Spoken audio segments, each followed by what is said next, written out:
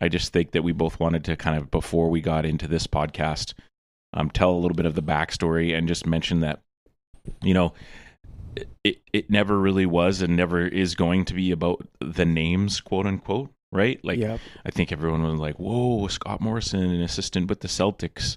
But he's just a regular dude. He's a regular guy like you and me, who's made goals for himself. He's stayed driven and been able to pursue with some luck and some hard work, right, and determination. And that's what we want people to take away. That doesn't take away from, you know, a Ball Dylan story, right? A guy who's super well educated, smart, is affecting youth every single day in a positive manner. It doesn't take away from Lexi Durr and her story of adversity and trying to get back after ACL surgeries and going and playing in Idaho. So the fact that, you know, Jay Triano is about to be our next guest is not, you know, it's not the pinnacle of our podcast. The next name that we have doesn't matter, you know, what they've accomplished and where they are. It's more their story. And I think Jay provides a great story. Some similar things that we've heard from other people. Yes, he's going to give some insight into Steve Nash. Yes, he's going to talk about the NBA and the Olympics and different experiences, which make it awesome. But in the end, I don't think, you know, a Hoops Journey wasn't about this, you know, trying to one up each name. That's not what it's about. And I think it was important to just mention that, you know, the cool part for us was like we sent him on Instagram the Andrew Mavis podcast just because we thought, hey, it'd be cool because he could relive, you know, the 2000 Olympics, and Maeve talked about that. And whatever, 8-9 days go by, and Jay's obviously not a huge social media guy, but he's got a little bit of presence, and then next thing you know, bing, like he's messaging back and saying, oh, of course I remember you, and how are you, and awesome, I'll check it out. And then what did he say? He goes, so when do I get to be on the podcast? And this is what I want people to know, is that, like, we didn't go and ask him to be on the podcast. We just sent him Andrew Mavis's podcast, and he, being a humble, willing guy who loves to talk about sports and saw some value in our podcast, contacted us. Did we have Jay Triano on our radar as like a hopeful guest? Yeah. Did we expect it to happen in the first like 3 months of doing it? No. Did you at one point want to save his story? Yes. And what did I say to you? What I just told the listeners, right? It's not about saving names. Jay Triano was the most humble guy. If you walked into a pub and sat down and chatted with him, you would get no ego. You would get no entitlement. You would get nothing that would make you feel like he had accomplished or done more than you in his life just because he's an assistant coach and had been a head coach in the NBA. I think, as cool as it is, you know, it's just the power of people's message, right? Jay looks at the podcast and he goes, wow, this looks like it'd be fun. And then next thing you know, on the week that we were going to take off and not record, we're scrambling to get him recorded on the Monday, right? Yeah, because that's the day that worked for him. So, yeah, one day, do we want to try and get Steve Nash on here? Absolutely. Do we have our own little goals? For sure. But people's stories are really what it's about, and the takeaways for young people, for people like myself, for people like you. And it's not just X's and O's. It's about life. It's about being authentic. It's about learning from your mistakes. It's about treating people well. And we could go on and on. Obviously, I could go on and on because I kind of am. I'm halfway through my coffee here. But yeah, we've got Jay Triano for you. Yeah, we're super pumped. Yeah, we're thrilled. Yeah, we kept it a secret. But after Jay Triano, the next guest will be just as good. And the next guest will be just as good after that. And a Hoops Journey will continue. And we're grateful for all our listeners. We're grateful for the feedback we're getting. And it's been fun, and we're excited to just keep it going and letting people just chop it up with us.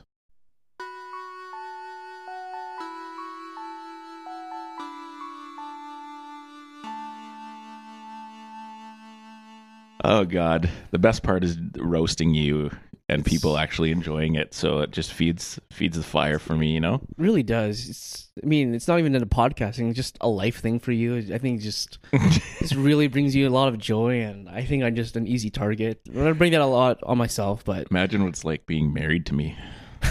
Wow. Shout out Reagan. Absolute saint. Yeah.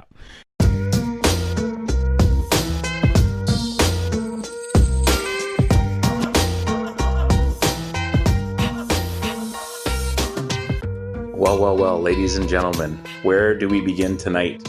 pretty thrilled to have, if you are in the loop about anything to do with Canada basketball, a gentleman with a resume that extends over decades with our country, has given his game or his life to the game of basketball. A guy that when I was in grade 12 sent me a letter that I still have, but then realized that an undersized 6'4" four-man probably wouldn't go well with a 6'10" big man from Ontario. A gentleman who I have never met anyone say a bad word about in the basketball community, a classy human being, and a man with a great story. And we are beyond excited to have none other than Jay Triano on tonight. Jay, thank you for being with us. How are you? I'm doing great, man. I'm doing great, and I appreciate you having me on. I've followed a little bit. I know you don't know that, but I know when you had Andrew Mavis on, that was a big thing because Maeve was one of the great players that played for me in the 2000 Olympics. So I follow him, and then saw that you had him on. So I was like, oh, I got to get on top of this. Maeve, one of the most, as you know, on the road, one of the most well-rounded human beings you'll ever meet, right? Like between the singing, the guitar, you name it, and just an all-around great human being. So, and I'll tell you, I know that he's already been on and maybe shared the story, but his involvement with our team in 2000 was why we were so good and we were able to go 5-2 at the Olympics 20 years ago. He brought the guitar. I've never seen a group of athletes bond off the court like these guys did.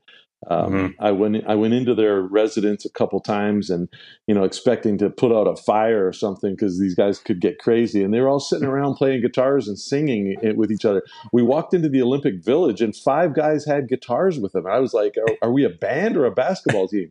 Like, what's going on?" But there was just a unity of all these guys, and he brought Nash with him. Like, Nash was his guy, and Nash was like, "Well, I want to learn how to play the guitar." And then Mike Cates, who was one of my assistant coaches, he got involved in playing the guitar. One night, they're all playing Risk, a big board game, and I walk in, and I've played Risk before, and these guys are playing Risk, and I'm going, "What are you guys doing? You're not playing the right way. You should have conquered this country." And they go, No, coach, you don't get it. We kick this out of the team that we play tomorrow, then we'll try to win the game. So they were all like converging on Australia and beating up Australia, and then they try to win the game after they had Australia out of the tournament. I was just like, oh man, you guys are crazy. I love it, and I can picture Maeve right in the mix. And this is why I remember being at Terry Fox and Donnie Van Oss and Richie asking you to come speak at our athletic banquet. And so when you reached out and said you'd love to jump in, I know your ability to tell stories and your story is so cool. Let's quickly just check in though. How has COVID been? Obviously it's a wild time, and how are you and your family doing? And obviously your job got put on pause for a little bit. Mm-hmm. So how's everything going, and what have you guys done to kind of get through this time? Well, we've done a lot of Zoom meetings with our staff, with our players, and with other basketball coaches. Actually, other coaches too in different sports. I've gotten into a bunch of Zoom groups. So in that way, I've turned it into a little bit of a positive. You learn from other coaches. There's one group that we have that has a rugby coach from Ireland, an Australian rules football coach, a hockey coach from the United States, a basketball coach, Aussie rules football. It's just crazy, but it's really neat to interact with all these coaches. So that's been one of the things. We go into the arena with our players right now, but we have these rules that the NBA put on. You have to be 12 feet away from everybody. The coaches have to wear rubber gloves and a mask. The players have to wear a mask until they start doing their workout. And then, so it's really difficult, but these guys are in the prime of their careers, and this is their profession. They have to try to figure out, how they're going to keep getting better because they're in their prime earning years. So I feel for some of the players like that, but for the most part, it's tough. And it's tough now because we were team 23 and only 22 teams went to Orlando. So it's tough for me to sit on the outside because our young group is really wants to play. They really want to keep getting better, and to not be able to work with them like other teams are being able to do right now, that puts us behind a little bit, I think. For sure, because it's just such a weird little hiccup of time that you're like, how do we fill this in but make it competitive? But we can't make it competitive, and it's individual. Yeah, interesting stuff. And I didn't realize you guys were that close to making it. What have you heard from the bubble, or have you heard anything and how it's going for people, or are you just kind of focusing on your own little thing and with your guys right now? No, I'm up to date with everything that's going on in there. I mean, I've got so many teams that I've been involved with and players that I've coached before that I stay in touch with that are in the bubble, and a lot of them are Canadians. Dwight Powell sent me a message the other day and just said, "Coach, I can't believe people here are complaining about all this. Obviously, they've never toured with the national team like I did, where you learn." Where you learn how to get through tough environments and tough conditions, and he said they've never, none of these guys have ever been to China. I took a team to China that Dwight was on one of his first years, and the accommodations were deplorable. They were horrible. Food was bad. We all lost weight and everything, but we went 9-0 on this trip, and to this day, those players say that was one of the most fun trips that they've ever been on. And I think that's the kind of thing that prepares you for this. This right now, what they're going through in Orlando is so similar to international basketball and what you do. You get to some of these countries, and you're not allowed to do anything else. You get there, you're locked in a hotel with all the other teams. You see them in the hallway. Nobody else is around, and not a lot of people go to the games unless it's the host country. So it's very similar to international basketball. Yeah, so cool. And can't wait to hear about all those things, and then just all your perspective on everything you've been through. So let's just, we'll get right to it. Tell us a little bit about young Jay Triano. I know a lot of our listeners are huge basketball people and probably have had the opportunity to at least read your book or know a little bit about your story. But what were you like as a little guy, and what got you into basketball? Did you play a bunch of sports? And I'm going to ask questions that I kind of already know the answer to, but I really feel like you have a powerful story, and you're someone that, has a lot of experience, obviously, but we all started somewhere. So what did that look like for you? Well, I'm a competitor, and I think I was from a very young age. I loved playing games, and I played every sport, and I'm really kind of glad that I grew up when I did, and not have to go through now where some kids are trying to figure out what sport is going to be their favorite sport. I played everything. In high school, I couldn't wait when basketball ended, volleyball started, then track and field went, and I just kept one thing after another. I played baseball in the summertime. But I really fell in love with.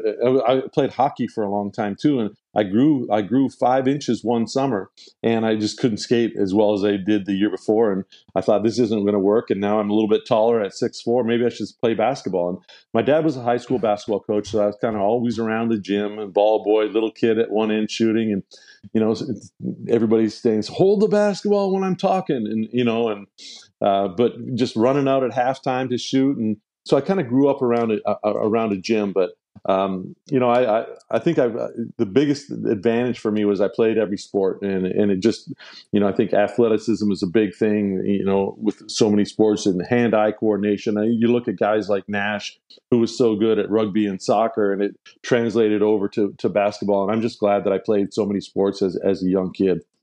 Yeah, we actually, you don't know this yet, but Ian Hidlay will be one of our guests just before you. So we had a good chat with him about all that stuff. And obviously you're kind of on board with the same thing as me. And I was humbled when you messaged me and, said that you kind of remembered who I was, but then mentioned my basketball IQ, because I was never known for being the most athletic guy. But I truly believe my dad pushing me to play soccer in BC is so popular because you can play it year round, right? Play baseball, a game where you're thinking 2 plays ahead at all times. Like, if the ball goes here, what do we do? There's a runner first, there's this many outs, and just being exposed to all that stuff. So it's safe to say that if you're for some reason have a little young one coming up, you would push them to just be exposed to as many sports as they could. And when did you feel like it was time to kind of buckle in on basketball? I know you moved to Niagara at a younger, you're like 5 or 6. And then when did it kind of start to come together? It's also really intriguing how many of the guests we've had have had a dad or a mom or someone who was a coach that they just basically spent their whole life in a gym, which is also super cool. But when did you know that basketball was the game for you? It was probably in high school. I think, all through grade 6, 7, 8, I was always playing a bunch of different sports. But then as soon as I got into high school and the seriousness of the games and and being on a team at the high school and representing your high school, that became a big thing. So I think that's when I kind of got really turned on, and I did other sports to kind of stay busy and stay active. But I would say it wasn't until I was in high school, and then we had. It was really interesting because the high school that I went to, they were redoing the gymnasium. So when we started school, they said basketball practice starts tomorrow, and I went and looked at the gym, and it was nothing. It was empty. There was no baskets, no floor, or anything.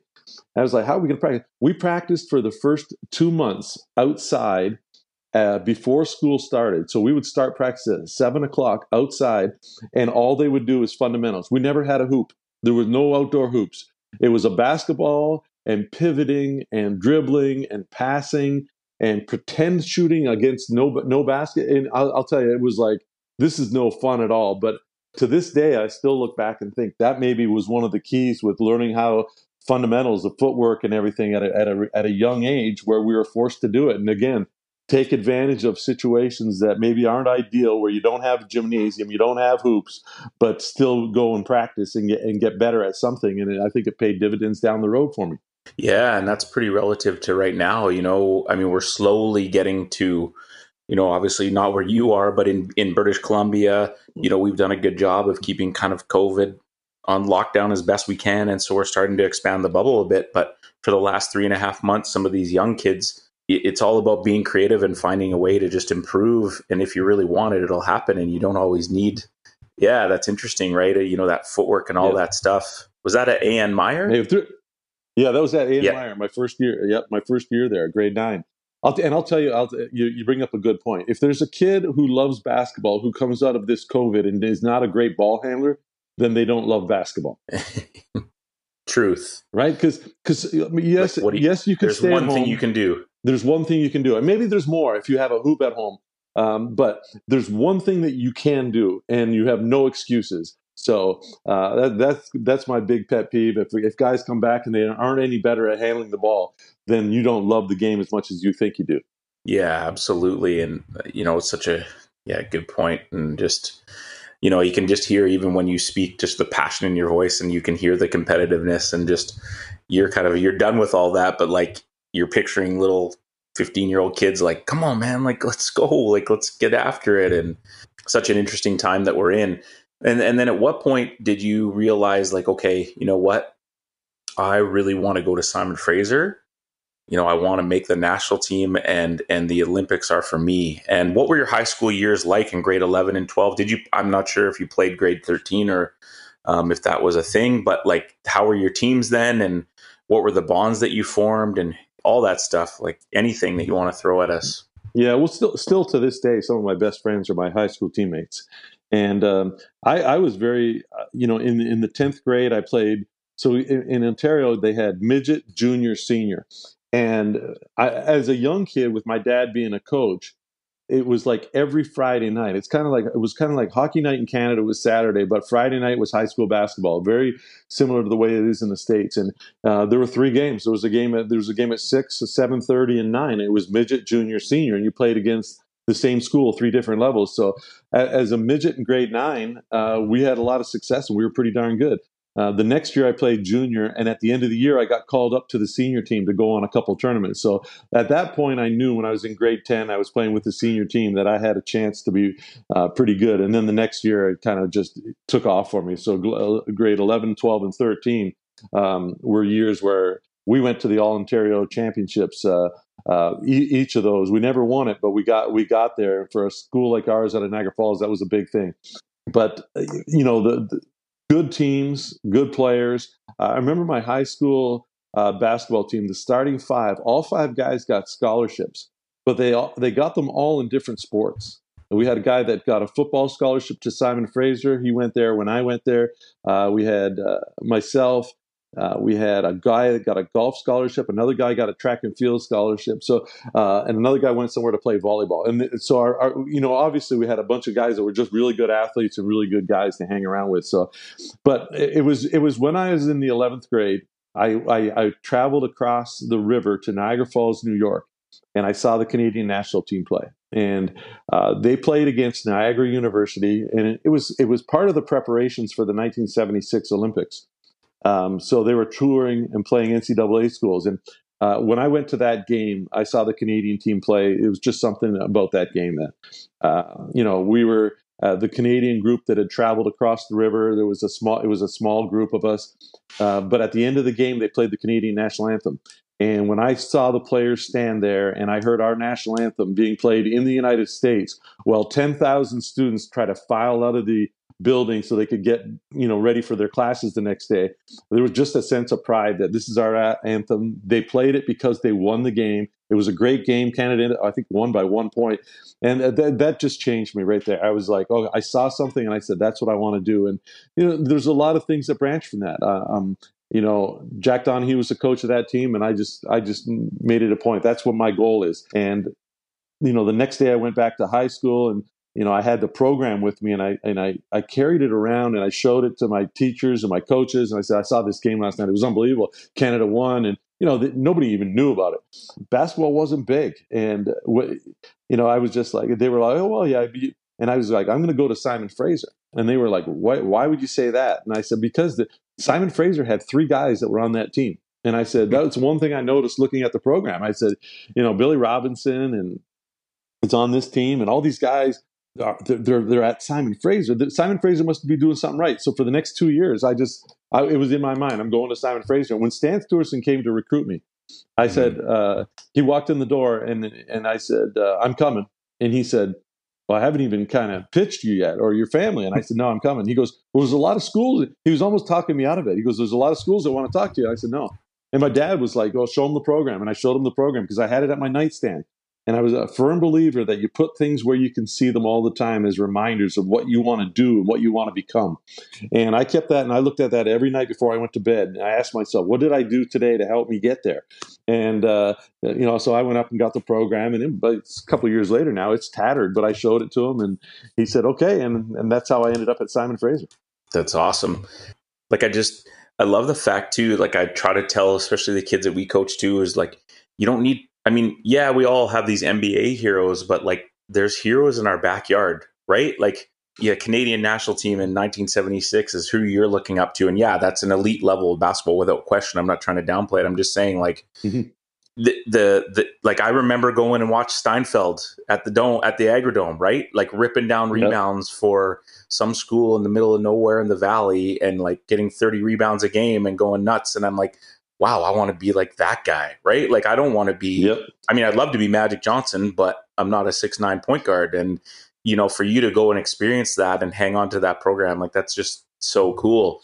So tell me, like, this is where I want to spend some time chatting about, Stan Stewartson in your life, because, I grew up in Coquitlam. I went to SFU basketball camp every summer, and Stan he wasn't a coach that would just have, the athletes run the camp and someone else would come in. Like, he was present and he was there, and he was just, he was someone that I started to look up to. And like, I remember his like curly afro, and like just being such a very nice, just welcoming person, would try to interact with as many people as you could. And at that point, like you say, like, I'm not far off from you in terms of in those days, like, there was no internet. So like, I would go to SFU games. Stan Stewartson was kind of like a hero, and the players were kind of like heroes. So, talk about your relationship with Stan. And then obviously I would love to spend a little time talking about our greatest Canadian hero, Terry Fox. But what did Stan mean for you, and what he did for you as a coach and a mentor, and the conversations that you had that kind of turned you and just really got you going? Yeah, it was an unbelievable relationship that I had with Stan, and he only coached me for 2 years because he got out of coaching. But for those 2 years, I'd never seen that type of an intensity in anybody. And everybody who had played for Stan, whether it was lacrosse or whether had talked about him playing, there was an intensity, and I needed that, and that's what helped me so much. Is that I remember, here's a skinny little kid from Niagara Falls, and I'm going out there, and I went through the training program that Alex McKechnie and Stan put us through, and it was like 2 weeks, and they even built it up as it's going to be the toughest 2 weeks of your life. And you're going to do commando crawls up the side bank up to the gymnasium, and you're going to run down the mountain, and you're going to piggyback somebody back up the mountain. And he had all these crazy things, and to make us physically tough. But there was a mental toughness that he did too. I'll never forget the first game I played. We were playing Montana Tech on the road, and some kid tried to intimidate me a little bit. A senior came over and he put his foot right in front of our bench. He stepped on my foot and just stood there. And then he looked at me like, "What are you going to do about it?" And before I could say anything, Stan was right there and leaning over and pointing in this guy's face with his finger like an inch away from his face. And he said, "You know what you want to do? You want to try this guy. You want to try this guy because he's fucking nuts and he'll kick the shit out of you." And I was like, what do you mean? This guy's bigger than me. And the guy looked at me, and I'm staring back at him. And now the guy thinks I'm nuts. And the guy takes his foot off mine. And I was just like, hey, I wasn't the biggest, toughest guy, but I learned that you can fool people. And Stan got me to fool people as far as toughness and getting through things. And then there's this old saying that you fake it until you make it. And then I believed that I was tough and that I would stand up for myself like that and that people would do that. And I just got better because of Stan. But our relationship goes way beyond that. Even later on, my brother played junior A hockey for the New Westminster Bruins, and he billeted at Stan's house. And I now still go to garage sales, which Stan would do. We all lived in his house, and he and I bought a house together. He was like, "I'm going to teach you how to flip a house. If you can scrape up $5,000." Well, I couldn't scrape up. He goes, "Get a homeowner's grant. Get your first homeowner's grant." And we bought this piece of junk, and we turned it into a huge profit. And that's how I started getting into real estate. And he led me in that way as well. So our relationship goes way beyond the basketball court, and how to flip houses, how to fix houses, how to do different things. And he was a huge part of my life. And if you want me to lead right into the Terry Fox thing, because I moved from Niagara Falls to go to school at Simon Fraser, and I thought I was ready and everything, and I was homesick. I got there a week early, and I didn't realize nobody else was going a week early. So I sat in an empty room for a week, homesick, thinking, I don't see a light here. I don't see Christmas time. I don't see when I'm going to get home again. This is no fun. There's no other teammates here. And I was like, man, I felt like sick to my stomach. So I went up to talk to Stan, and I was going up there to talk about being homesick. And Terry Fox was sitting in his office the day that I went up there. And I looked in, and they were like, "Oh no, come on in." And the year before is when Terry was playing junior varsity basketball, and had fallen and hurt his knee, and they weren't sure, what the injury was. And then they found out that it wasn't even really an injury as much as it was cancer, and that he had to have his leg removed. So here he is sitting there with one leg, and he saw me, and he thought, "Oh, I'll let this guy talk." But that was the first day I met him, and I said to Stan, I said, "Man, I feel really bad because I know the story, but I just didn't know what to say." And he goes, "Oh, don't worry about it. He's going to be our manager. He's going to tape ankles. He still wants to be part of the team." And that. So I was like, "Oh, okay, great." And then I remember as I got over, and now I see Terry Fox there. I'm not going to tell the head coach I'm homesick. I want to go home. So I just kind of sucked it up and got through it. But then I saw Terry on a pretty regular basis every day, and was just amazed because he would tell us that he's going to run across the country, and he had to stop the suffering that he'd seen in the cancer wards. And I was just like, yeah, okay, it's great to have these dreams and stuff like that. And I was just, I'll go along with this, Terry, as long as you want to. And then, I said, well, I'm going to try to play basketball in the Olympics. And then I would be taking the bus up the mountain to go get some shots up or to lift weights. And I'd see him wheeling his wheelchair up the mountain. And then he'd get up there and he'd come into the gym and he'd shoot a little bit. Then he'd go lift weights. And I was like, okay, so this guy said he was going to do something. He's doing a lot more than I am right now. This is crazy. And it just raised my level. And then I would talk to him all the time. He said, yeah, I have to build the upper body because I have to swing that prosthetic leg in front of me one step every time. So I have to have a stronger upper body. So that's why I got to lift. And the wheeling up the mountain helps. And he goes, you can't stop because you go backwards, and you go backwards. You got to make up that ground. So it's mentally tough too. And I was just like, all right, now I'm starting to believe this guy because he just had this this drive, and he was on a plan, and his plan was better than mine, and I had my goals, and it just really taught me, you better be disciplined to what your plan is if you want to achieve any of this. Like, to think about SFU Hill Yeah, wheeling up, I like, know. a friend of No, mine, a colleague of mine, last week, actually on Wednesday, we did the hike all the way around. It was like 11 kilometers, and we did the stairs up all the way to Horizons and back down, and it was good. And my hammies were burning for a couple days. I'm like, but you're going to wheel a wheelchair up there? Like, that's just a whole different level of kind of mental toughness that a lot of us don't really have. yeah, it was crazy, and then the other things that he had dances all the time, and people weren't very supportive at the beginning, and we were like, man, he's losing money. He had to pay for the band and everything, and we were there because we were teammates and stuff like that. Then the next week, he lost more money. We're like, oh man, Terry, are you gonna stop this? He goes, no, no, no, they'll start catching on. By the end of the semester, he was just as persistent with the run as he was with how he was going to fundraise, and it just kept taking off, and he got more and more people coming, and finally raised money to help support the run across the country. Just so stubborn in a good way, right? Like, I think we think of stubbornness as a bad thing, and we talk about my 3.5-year-old being stubborn, but we think it's going to pay off eventually. And just Terry just having that ability, and like, for me, he's my number one hero and someone I admire. Yeah. And obviously, Donnie Van Oss just, right, making us, we didn't have a choice other than to know his story and kind of emulate who he was and try to represent Terry every time we stepped on the floor. Right. So I think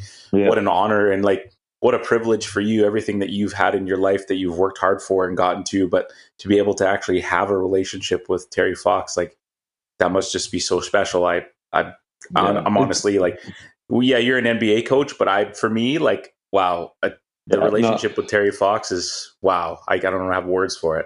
No, Aaron, I'll tell you, to be honest, for me, it's crazy when you think that two of the greatest Canadians ever, and are Terry Fox and Steve Nash, and I've been able to have a relationship with both of them. It's kind of like I honestly feel so lucky and so grateful that those guys were able to be in my life in any way. Steve going to the Olympics and being in the Hall of Fame, and Terry for what he's done, and it just, to have those guys to be friends with those guys as well as colleagues. It's amazing. I honestly pinch myself and think of how lucky I am.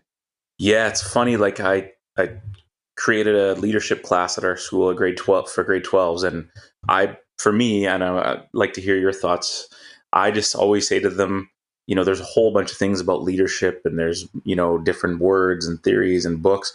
But for me, it just comes down to relationships, right? And you talked about that with Terry. Like, you had a relationship with him, and you went out of your way to like get to know him and chat with him. And like, obviously, you and Steve had a connection. Steve's had how many coaches across his entire life, but the ability to be able to control and have a relationship with someone and be vulnerable is like so huge.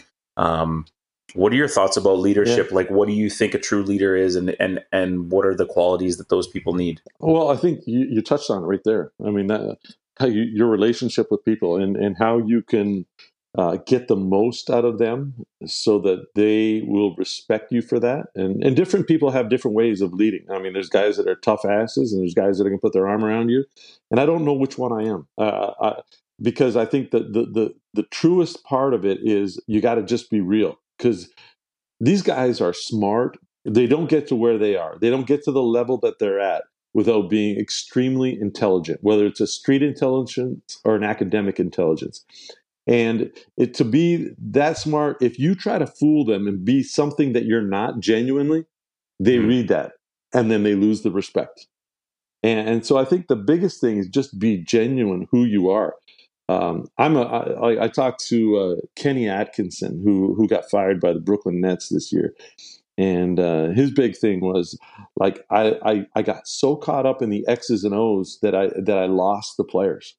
And he said, it's all about the players. You can be, you don't need the X's and O's. And as coaches, we all strive for the great plays and the great techniques and everything like that. But it's about how do you motivate these guys to be the best that they can be. And there's that saying in basketball, it's not the X's and O's, it's the Jimmies and Joes. And you better know how to deal with those guys. And when you have a team and 12 of them, you're dealing with 12 different personalities. So that's the challenge. Greg Popovich is a great leader because of his ability. I got the chance in 2010 to work with Mike Krzyzewski and at the World Championships for the United States. And when we went to that, we're gonna get there. Don't worry about that. When I first went there, I brought this notepad and I was like, full of basketball courts. I'm going to figure out all this stuff that Coach K does. Man, I was so unimpressed with what he did X's and O's wise, but I was blown away by the way he interacted with the players and the way that he talked to the team and motivated the team. And from that point on, I became a Duke fan. And I just love what he did and what he stands for. Because he's just got a great way with people, and it just proved more what I've already said. It's not always the X's and O's; it's how you deal with the people. Love that answer. Thank you. And I think that there's a perception, and I want to keep going, but I want to touch on this. There's a perception out there that maybe like, oh, well, they're NBA players. And I know I've said it or thought it myself, like, oh, the coaches don't even coach. They just like, it's like managing egos and that's it. And so like you're saying that genuinely the reason that you stayed in this still is the relationships and having, the workouts with the guys and getting to know them on a different level. And so, because I think maybe sometimes there's this perception that because it's pro sport that people show up, they do their thing and they leave, and there's not a lot of culture like there would be at Simon Fraser or St. Thomas More or wherever, you know what I mean? Yeah, no, it's a good point. The national team is there's a big debate that a lot of coaches have. What's it like coaching the national team versus coaching the NBA? And I always said one is a passion and one is a profession. And the NBA is a profession. I mean, it's your job and you do it, but it doesn't mean you can't still love what you do.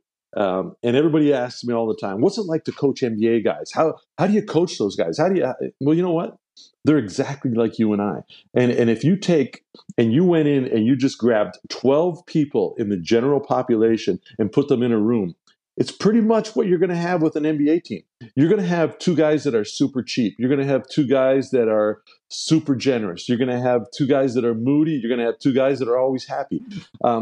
You just get there's everything. And I think I've learned that, you have this expectation that these guys are different or they want to be treated different. And that was Vince's. When I coached Vince Carter early in his career in Toronto, and I was an assistant coach, and he was really upset that he got treated differently than the other guys. And he got treated differently because he was a superstar. The superstars back then, the ones that I know, don't want to be treated different. Dame Lillard wants to be called out as much in a huddle or a halftime speech as he wants you to call out the other guys who aren't doing their job. I think that's the big thing, is that the one thing that unites them, they can be all different types of people. They can be quiet, they can be loud, they can be abrasive, they can be whatever. The one thing that they all are is competitive. And how you can touch that competitive spirit with each guy is going to determine how good a coach you are.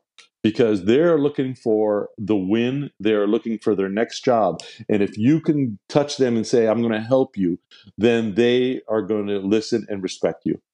I just had to pause there because that's just like and for me, Jay, like when I started coaching at STM, and I know I told you offline here before we started, I've been at St. Thomas for 16 years, probably makes you feel old, but makes me feel old as well.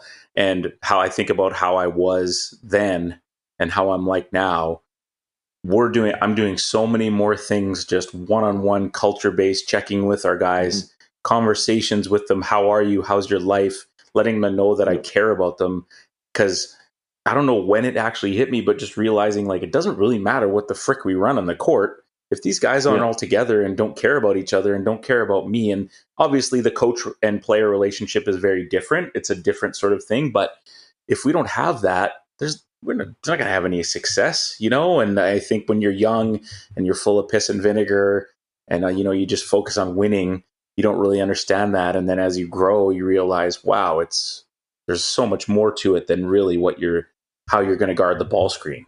Yeah, for sure. And when you look back and I can't remember a lot of scores of games or wins or losses and stuff unless it was huge, monumental. But I remember the players and the locker rooms and the relationships, because you're with those guys for so long. And I think that's the big thing. When you a national team, you have breakfast with them, you have lunch with them, you practice with them, and then you have a roommate all the time. And it's a different vibe, and that's why that Olympic team in 2000 was so exciting and so fun. Those guys today, to this day, they're family, and it has to do with the relationships that we had, not the success that we had on the basketball court. For sure. And I remember being in Brandon watching that, and I can't wait to get into that a little bit. Thank you so much for all the great experience and stories and great stuff. You obviously there's a path for you in your life and your story, and there's some people along your way that kind of just plop in that mentor and kind of you can see and tell. Talk a little bit about Jack Donahue and what that was like. Obviously, you were a captain for 7-8 years on the national team. It was a different kind of national team back then in terms of your World University Games, just different things. And what was Jack like, and how did he? You talked a little bit about Stan. You talked about your high school experience, your dad.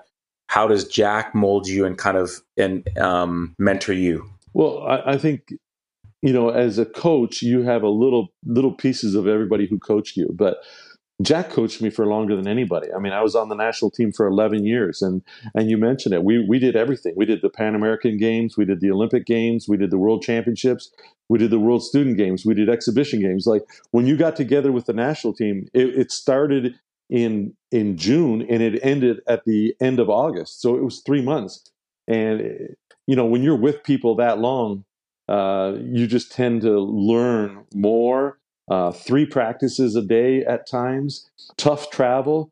That experience with Jack was something that you could never replace, and never ever learn if you're not on the national team. And you mentioned me being the captain for 7 of those years, but for the first 2 years on the national team, I used to send postcards home that said, "The beds are sagging, the food is horrible. I'm the 13th man on a 12-man team, but I'm having the time of my life."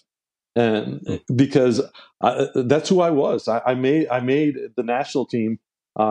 It's an interesting story. I tried out and I had a sprained ankle, and I was horrible. It was an open tryout, and I went to this open tryout, and I just I was horrible. And I went downstairs, and Don McCrae, who was one of the coaches, happened to be going through the locker room. And again, talk about luck and fate or whatever. And he said, tough day for you out there. I said, yeah, no worries. And then I was cutting the tape off my ankle, and as I did, the tape came off of my ankle, kind of just exploded out of it. And he goes, "Whoa, you got to get that looked at." And I said, "Oh no, I did it yesterday." He goes, "Dude, you played today like that?" And I said, "Yeah." So, and then I went home. And then a year later, I get an invite back to the national team, and Jack said, "When I first saw you last year, you were absolutely horrible. You were like one of the worst guys." And I was like, "What's all this hype about? This guy is supposed to be pretty good." And I said, "Oh." He goes, "Then I found out that you had an bad ankle injury." I said, "Oh yeah, coach, it was really bad." And he says, "Is it okay now?" I said, "Oh yeah, it's had a year to recover or whatever." And he goes, "Okay." He says, "Well, the reason I invited you back is because you never limped." And I was like, "Pardon?" He goes, "No, you never limped. It wasn't like," he said, "everybody else who would have had an ankle like that would have tried to show us that they have an injury and that maybe they're not playing well because of that." He goes, "But when you never limped, I thought we got to invite that kid back. So good luck at the tryout." And I was just like, "Oh, okay." And then sure enough, I had another bad tryout. So I'm 0 for 2, but I was fortunate. And to this day, Aaron, this is how I still pick my teams, because I was a bad player at that tryout. But Jack said, the top 10 guys are the guys that will start and the guys that will be their backups. Number 11 and number 12 weren't the 11th and 12th best players here. Those guys are guys that if they practice hard, because they're never going to get in, if they practice as hard as they did at this tryout, if they practice that way, they're going to make the 10 guys that are going to play better. So that's how we picked this team. And sure enough, I was the 12th man because of how hard I played, not because of how good I was. And then I was with the national team and all those practices, playing against these great players every single day. I knew what my job was, but I got better from being in that role. And that's how I ended up becoming a starter and turning it into a positive, when maybe some coaches would have said, "He's not in the top 12. Let's get him out of here." Yeah, and I mean, who wouldn't want to play for a guy who's that open and honest too, right? And then right away, like, so you make it, and then everybody in the room knows, all right, this is a guy that just doesn't care about winning. He's also wanting to create a culture so we can win. And then that opportunity was there for you to get there, and that's amazing, amazing stuff. Who, there's definitely some enthusiasts, out of the 81 listeners we have, but who are some of the people on those teams that were like the kind of the best players you've seen and had the opportunity to play with? We'll talk a little bit about the World University Games in a sec, but you're on that team as the 12th man. What's your mentality? Are you like, I'm just going to go after it every day, I got nothing to lose? Or you were Yeah. I see myself there and I'm going to make sure I get there? Or was it a bit of both? A little bit of both, but I honestly didn't know if I could ever get to be as good as, like the Martin Rileys and the Doc Ryans and the Jimmy Zoot. These guys are guys that I watched play in the '76 Olympics, a lot of them, and Jamie Russell and John Cassidy. I'm like looking at these guys, going, "Holy smokes!" I watched these guys in the Olympics, and that was my dream. And now I'm in a room with them. It was a little bit surreal. Billy Robinson was one of the guys who was on that team, and he was a Simon Fraser alum. Yeah. But when you see all these guys, I knew what my role was. So I was like, how can I be the best teammate possible? And I was. I would like, hey, I'm not going to play tonight, but you need to get some shots up. So I'd pass, and we'd do shoot arounds, and I'd be just a passer. And then they would be doing interviews or getting ice or treatment, and I'd be running lengths of the court. And that was my whole thing, was I'm going to be ready, and I want to show you guys how hard I'm working. And I remember Jack used to have me keep stats, and I still to this day keep the same stats as an NBA assistant. I would keep track of an offense, high post. Well, we score, a little check mark. We didn't, we'll put an X beside it. And we score again, I put a check mark. And then, we couldn't travel with as many people back then as we can now, or as they do now. So he'd look down the bench and he'd go, Triano. And I'd go, yes, yeah. And I'd take off my sweats, and he'd go, no, no, no. How are we doing in high post? And I'd say, oh, we're 3 for 4. He goes, okay, sit down. And he'd sit down and he'd yell, stay with high post. And they'd run high post again. And that was my job. But I kept saying over that time, I kept saying, because they changed the 11th man every trip that they went on. They changed the 11th man, the top. Wow. And they kept me as the 12th. And I was just like, hey, coach, any chance I can, move up a little bit eventually? This is 2 years. And he goes, no, you're doing a great job. He goes, number one, he goes, you keep great stats for me. You help me there. You're super positive. He goes, I give a guy when he comes off the floor, and you're there patting him on the back and giving him a towel. He goes, you rebound for all these guys in the morning when they're trying to get ready. You do extra work. You set a good example that way. So I just love where you are. And I was like, oh, I felt okay. Well, I'd really like to move up at some point. And it wasn't until the qualifying tournament, which was in 1980. It was 40 years ago now. But we're playing, and 2 guys get hurt, and he asked me to go in, and I was like, just stay with high post, coach. It's going well. And he goes, no, you're going in.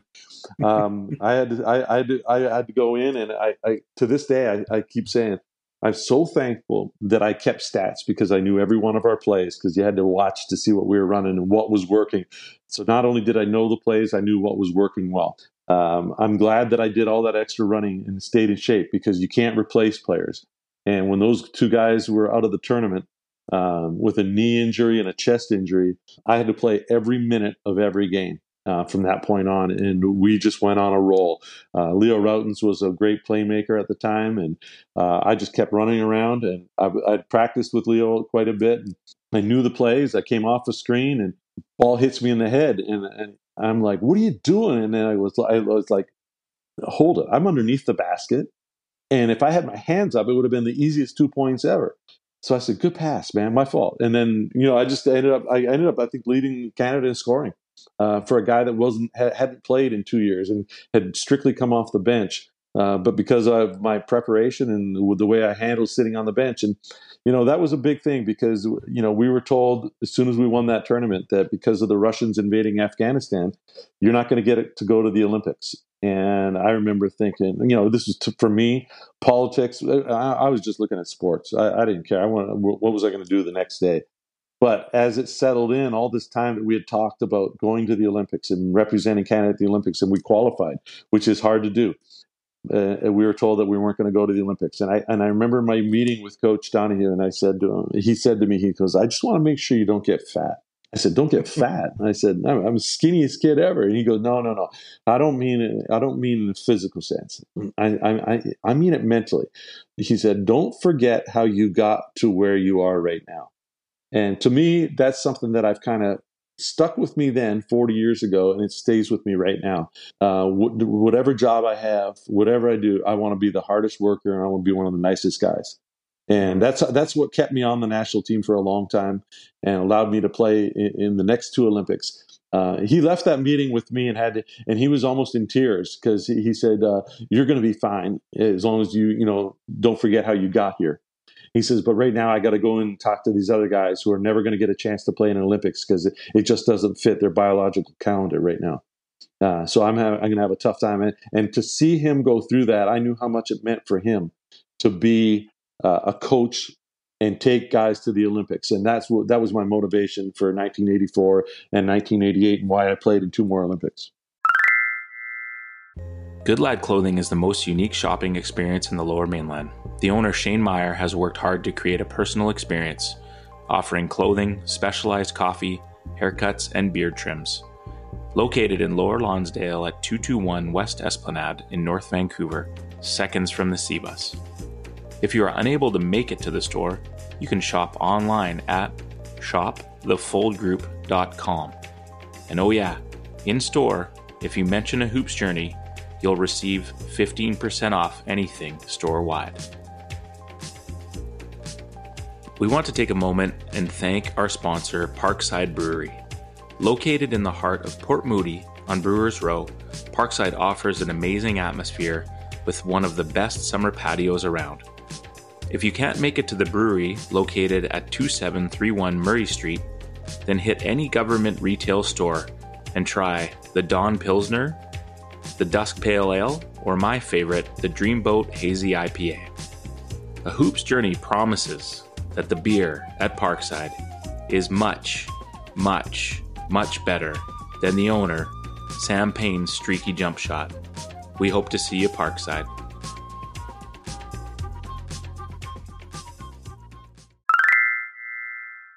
Awesome.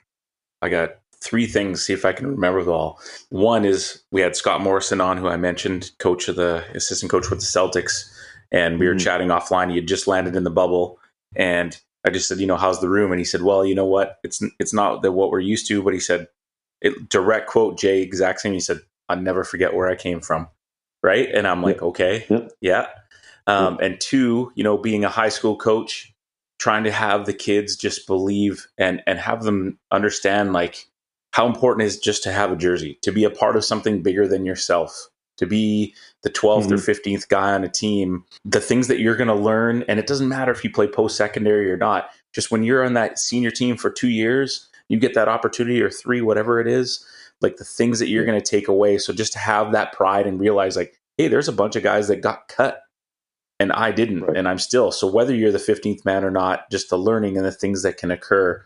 And number 3 was we had Steve Meg on, who you had the opportunity to coach and work with as well. Yeah. And he tore his ACL, right? And had a really fast-tracked surgery. And, you recruited him and got him all the way out to SFU and stuff. And just a great, great human being, an unbelievable player. But one thing he talked about, similar like you, was the year that he was hurt, he took notes on every guy. He went an hour and a half before practice and just played open gym with whoever was in the gym, right? Like, so he got his conditioning in there and then used the time that he was hurt and not healthy to play to learn about all the guys that he was going to compete against.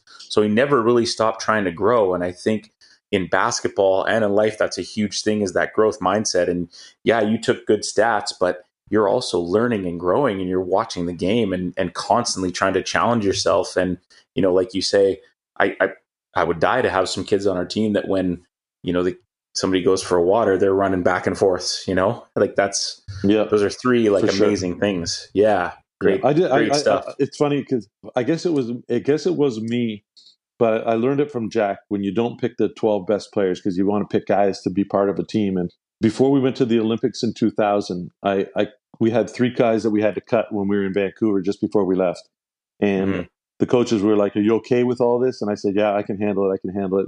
Because you know what, you just talked about, you're taking away somebody's dream. You're taking away somebody's opportunity to be part of a team like that, and it crushes you as a coach. It sucks.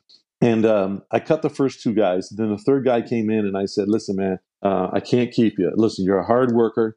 You're a great guy. Your teammates love you. You practice hard all the time. You play hard all the time when you get a chance. And then I started thinking of, this is me. And I said, you know what? Never mind. I take it back. I'm not cutting you." And the kid, he looked at me like, "Are you nuts or what? You just cut me. And then you told me now I'm not cut?" And I said, "Yeah, you're not cut." And very few people know this.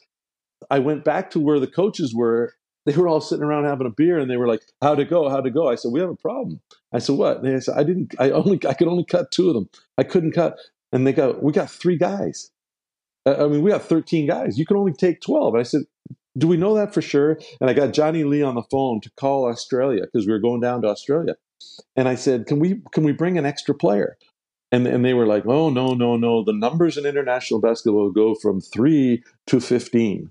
And, it's 12 players." And I was like, "Well, it's an exhibition game. What if," and they said, "Well, that person would have to wear a 0 or a shirt with no number on it." I said, "Okay."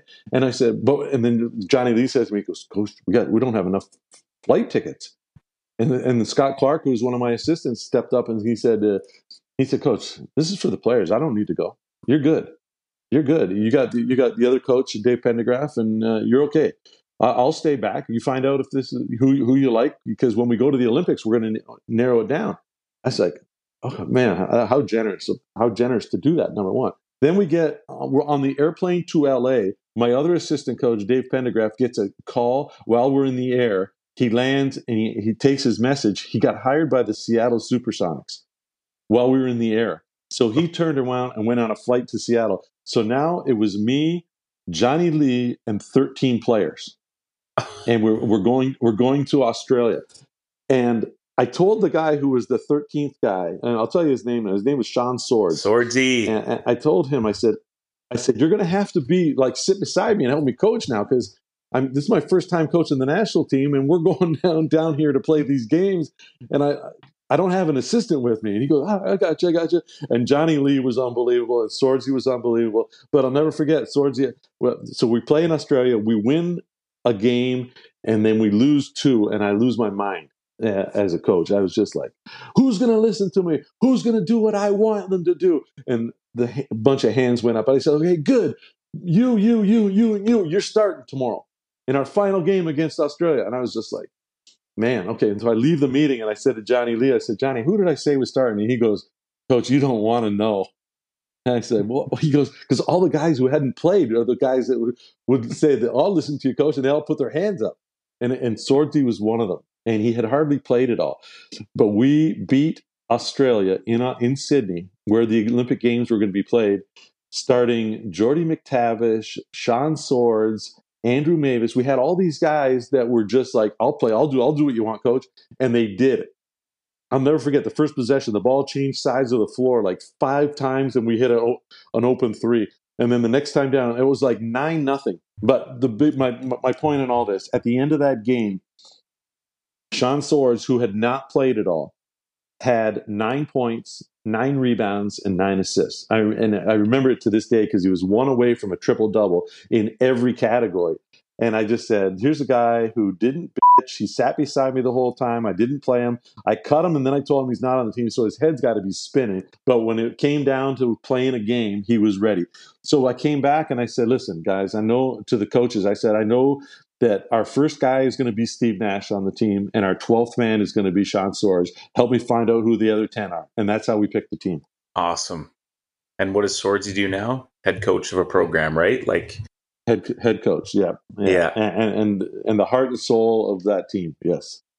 I think I actually remember because I met up with the guys that night in Vancouver, and some of them were looking a little happier than others. But so I kind of pick and chose who I was going to chat with. But yeah, like you say, it doesn't get any easier, right? Even cutting 16-year-old kids or working at the national team level, it's like it's still just an awful thing because you just care about people, right? Yeah, absolutely. Yeah. Amazing story. This is so good. So many great stories. I knew your storytelling is so great.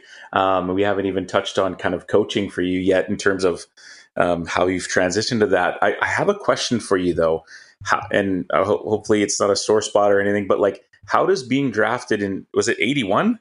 Yeah, 1981. Yep. Yeah. So how does that work at that time? Because you're still playing, and you went to a couple training camps, the Jazz and the Lakers, but how does all that work? I've never really known back how then, that. yeah, back then, I mean, I had just come out of Simon Fraser, so I graduated from Simon Fraser, and I was with the national team. And I honestly, back then, it was like the NBA was just, it just kind of happened. It wasn't like it is now. It wasn't that, it was exciting if you were a fan, but it wasn't even really on TV on a regular basis all the time.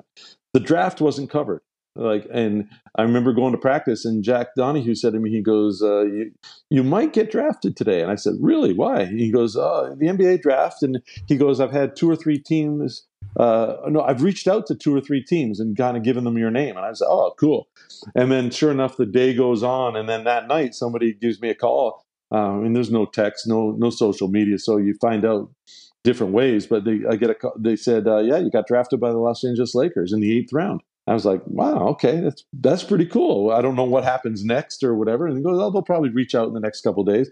And then Jack Donahue said, he says, that's really interesting because that's not one of the teams that I talked to. So people must know about you. And there was actually a scout that covered the Pacific Northwest and had seen me at Simon Fraser. So I got, I ended up getting drafted, and then I played football for a year, and then I got drafted in the same year in football. So it was all crazy, and the two camps were exactly at exactly the same time. So, but the interesting part with the Lakers was that you go to summer league and you play in the summer league, and then you see if you can make it to main camp. And at summer league, they're all just like, there's no chance. There's no chance. They got 12 guaranteed contracts. They just won the NBA championship with Magic Johnson and Jabbar and everybody. And I'm like, oh, okay, whatever. And so I go through the training camp and everything. But the head coach is the assistant coach, just similar to the way it is now in summer league. The head coach is the assistant coach, and the assistant coach for the Los Angeles Lakers at that time was Pat Riley.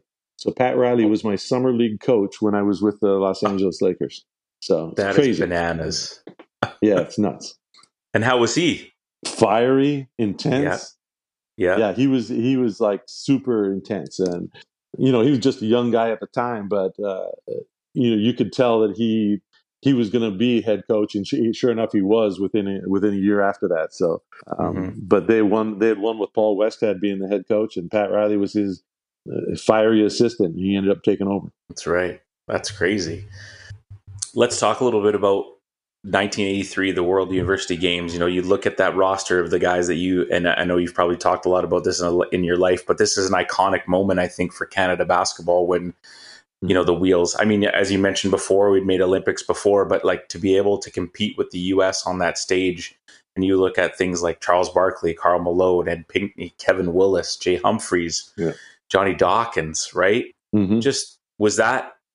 I mean, you've had so many moments in basketball, but that has to be up there. And then being able to beat Yugoslavia in the final for sure.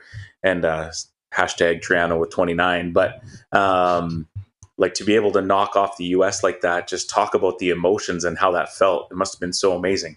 Yeah, it was. It was incredible. The big thing was, I mean, obviously, every time we played, we're looking south, and we're thinking, the USA is the best team. We got to beat the USA. And what a lot of people don't know, and 83 happened in Edmonton. It was part of the University Games, and it was televised. But playing on the national team was such a secret for so many years. In 1981, at the World University Games in Romania, we beat the United States, and nobody knew about it. In 1982, at the World's Fair in Knoxville, Tennessee, we beat the United States, but nobody even knew nobody knew about it. So in 1983, now those teams weren't as powerful as this team in 1983. It was just like it was the U.S. It was still the U.S. But in 1983, when you put Charles Barkley and Karl Malone, they were going. They were there to win it. And I keep saying that it was probably a good thing that we didn't play them in the finals and that we played them in the semifinals. And they might have been looking past us to the gold medal and thinking how, we got to get out of Edmonton, but let's win the gold first. Canada's in our way, but we can beat Canada. And we just played a perfect game. We were so locked in, and ball movement and everything. We just had one of the great games, and then the crowd in that place was unbelievable. It was one of the first times that I was introduced to sports psychology, and we had a sports psychologist, Cal Botterill, who was with us, and he was really, really good at bringing the team together. We had this song that we all listened to by the Commodores, Sail On. It was just like Sail On. So something would go wrong and he'd crank the music, Sail On down the line.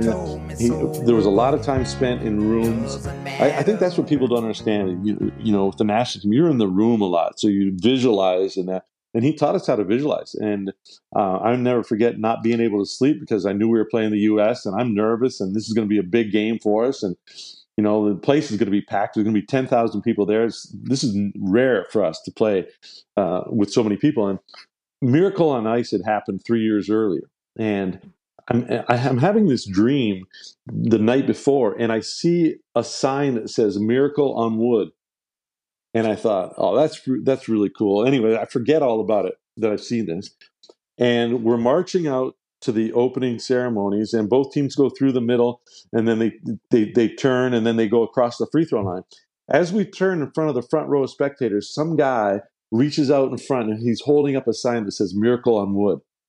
And I was just like, holy shit, I saw this last night in my dream. This is crazy. And Cal had taught us all this positive thinking and that, so you see yourself making shots, you see yourself being successful. And that's exactly what happened from that point on. I just kept following that dream where we were successful. And I remember even picking up and holding up Coach Donahue, and I had seen that in my dream as well. I had visualized all of this happening before it actually happened. So it's kind of surreal. For as great a basketball moment as it was kind of like a mental moment too, that just went, this really happened, and I saw it before it happened. Wow, that's amazing.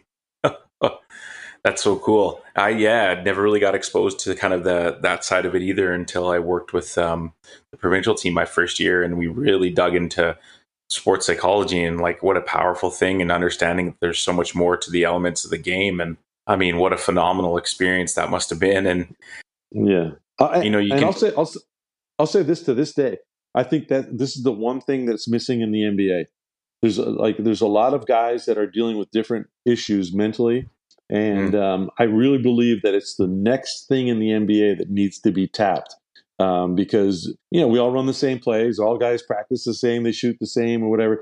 I think the team that figures it out mentally, and that's what's happening in Orlando right now through this bubble. It's going to be the team that handles the bubble the best is going to be the team that wins. And I really believe sports psychology is going to be a big part of basketball moving forward. Wow, good stuff. Love it. So you start to kind of move forward. You play against some guy in 1984 named Michael Jordan, and you play a little bit of pro. And I don't want to like fast forward through those moments. So if you got a cool story about playing against MJ, then that's awesome. But at what point, I'm just curious, at what point do you realize, or are you processing like, hey, I feel like maybe I want to be a coach one day? Is it something that you felt even from just spending time with your dad, and kind of felt that mojo and moved into it? Or was it not till you were in SFU kind of doing your practicum? And like, when did you realize, hey, I really want to get into this craft and see what I can do with it? Well, I got to go back to Stan again. We talked about him. After the '84 Olympics, I was really struggling. We finished fourth, one spot out of a medal, and I couldn't see 4 more years down the road. And I was in Niagara Falls, and I'd be going out and drinking, and I was just in a bad spot. It's something that Olympic athletes go through. You wake up every day with a purpose, and all of a sudden it's gone at the end. And I was just like, what am I going to do? And Stan kind of said, hey, I need you to come back. And this is all kind of like a plan that he had created. He goes, I need you to come back for the alumni game. And I don't even remember having an alumni game when I was a player. And he goes, we're going to have an alumni game, so I need you to come back out here. And I said, okay. And so I ended up going out there. I was doing nothing else. And I come out there, and he's got, the alumni game is Friday, but we got lunch with a guy from Teachers College here, the PDP program. And I said, oh, okay. And he goes, so boom, without me even knowing it, he had me enrolled in professional development. I met with the guy, and they took, "Is this something you want to do?" And I said, "Sure." So I started in January after not knowing. And then I was at Simon Fraser, and I was helping Stan coach, and I got a little bit of the coaching bug.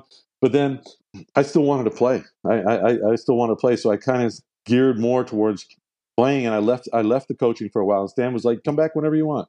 And that's what I did in 1988 when the Olympics were over. I went back and went back to Simon and started helping him coach again. And that's kind of where I got it.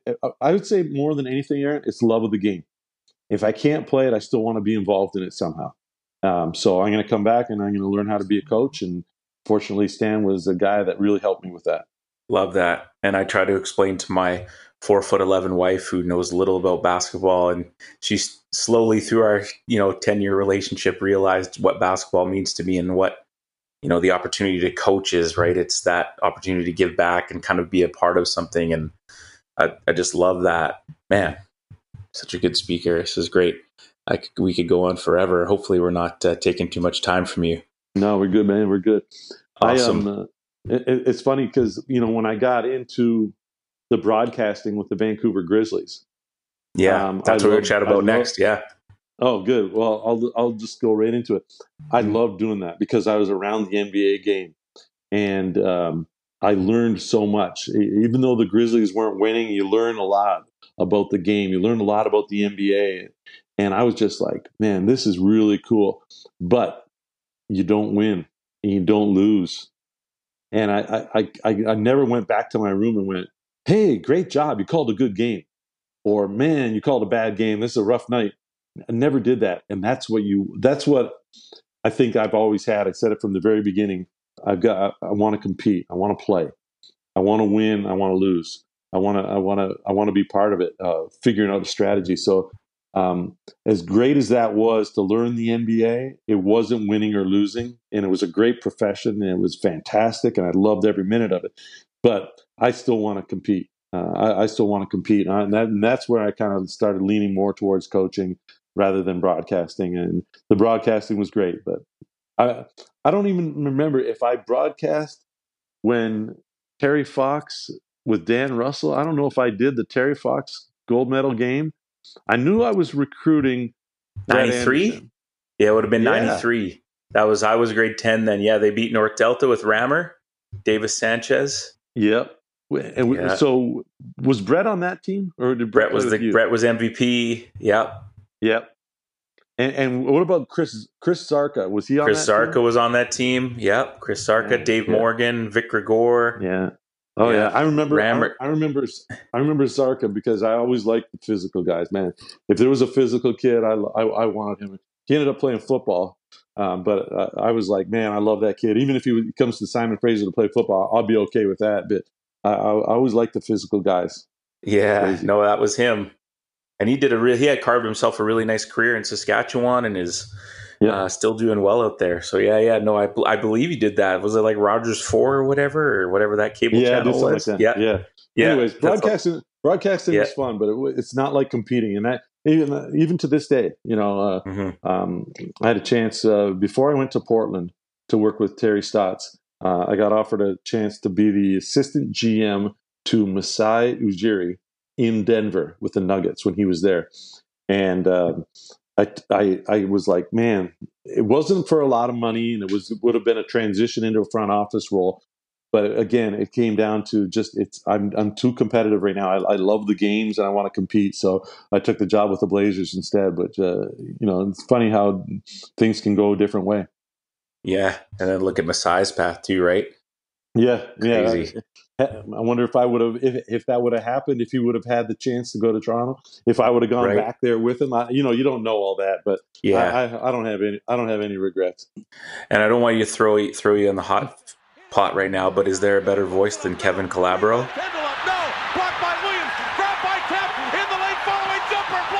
No, and he just or are we just too biased? Blazers. Like, just grew up. Yeah, did we just? I know, yeah, and we just grew up with the Sonics, right? And now he's the Blazers. Like, to me, he's like Mozart. Like, when I hear that guy's voice, I'm like, he's just so smooth. Well, when I was coaching at Simon Fraser, even like the drives down to play all the games in the Pac West out there, where we were playing all the time. We always listened to the Sonic games on the radio, and that's when you first listened to Calabro, and it was just like, man, this guy, what a great voice. Yeah, unreal. Feed the Hawk for Hersey Hawkins, I always remember. Before we keep moving forward with where you're at and getting back with the national team and everything, the thing that I always remember, I was a grad of 95, and I always remember, I went and played for Phil Langley my first year and was spent a lot of time on the hill with Nove and Rammer and McCrory and Dave Wall and all those guys, right? I mean, one thing Mega and I talked about, and he was very open and honest about, his experience there. And obviously, Scotty came in and did a great job, but like what you were able to build, like that team, like I'm not sure people realized just the program that you had built by the time that you had moved on with the Grizzlies. You're bringing in Garachi and, Novi breaks the assist record in 3 years. And like, you're obviously a super humble guy, but I think it's important to just note, like, your people skills in your recruiting process must have been so, and we've talked about relationships already, but you to be able to have a place like SFU and you to go across Canada, did you bring in Chris Gill too? Did you recruit him? Yes. Yeah, yes. right. And like you literally went coast to coast, and just talk a little bit about that and what your focus was on it in terms of trying to build a program at a place like Simon Fraser that was competing in the States. And we had Steve Hansen, the current SFU coach, on already as a guest as well. It's a unique scenario, but I'm not sure there's a period of time. Like, I don't know if people realize just how strong that team was, because like Mega went on and was a 3-time All-Canadian and the player of the year. Yeah. And, Chris Gill obviously had injuries, but Tony McCrory broke high school records, and Garachi's an Olympian, and wow, what a program that you were building. Was it hard to move on from that, or were you just so excited about the Grizzlies that? It was so hard. I mean, because and I think Steve Maga was one of the guys that was, it crushed me, because I just finished recruiting him, and Garashi, I'd gotten Garashi to come out there, but let me cut you off really quick. Yeah, Mega tells the story. Come to a hockey game, and you told them that they water the cement after the game. And then that funny story I was telling you was, so Jay took me. He took me to a Vancouver Canucks game, which I thought was great. I'm a hockey guy too, and a basketball. Yeah. I go in, and we're coming out of the Vancouver Canuck game, and he says, as we walk out, they water down the concrete here after we come out of the game every night for us. It's for our convenience. And he must have thought I was a little crazy. Little naive MAGA from Ontario was looking at him like, oh yeah, okay, that makes sense. He's like, no, I mean, it rained, man, it rained. I said, oh, that's okay, I'm not worried about that. He said what? Because you said to him that they watered the pavement, but basically because it just pisses rain in Vancouver all the time. And he was like, and then he took the bait. He was like, oh, that's interesting. Why would they water the cement? And had no idea that you're drops and that it actually rains a ton in Vancouver, right? Oh man, crazy. No, it was. I'll tell you it was a really tough thing, and that's where I loved coaching them, and I loved those guys, and we had a great group of guys, as you mentioned, all of them. And Sean O'Brien, yeah. I mean, just what a salt of the earth, that guy. Yeah, they're all just good people. All of them good people. And it just really, it was really tough. But when I sat them all down and told them about the offer that I had, they were just like, "You got to do that. You got to do that." Yeah. Like, here comes the NBA, and they're offering me a great position to work in the NBA in Canada.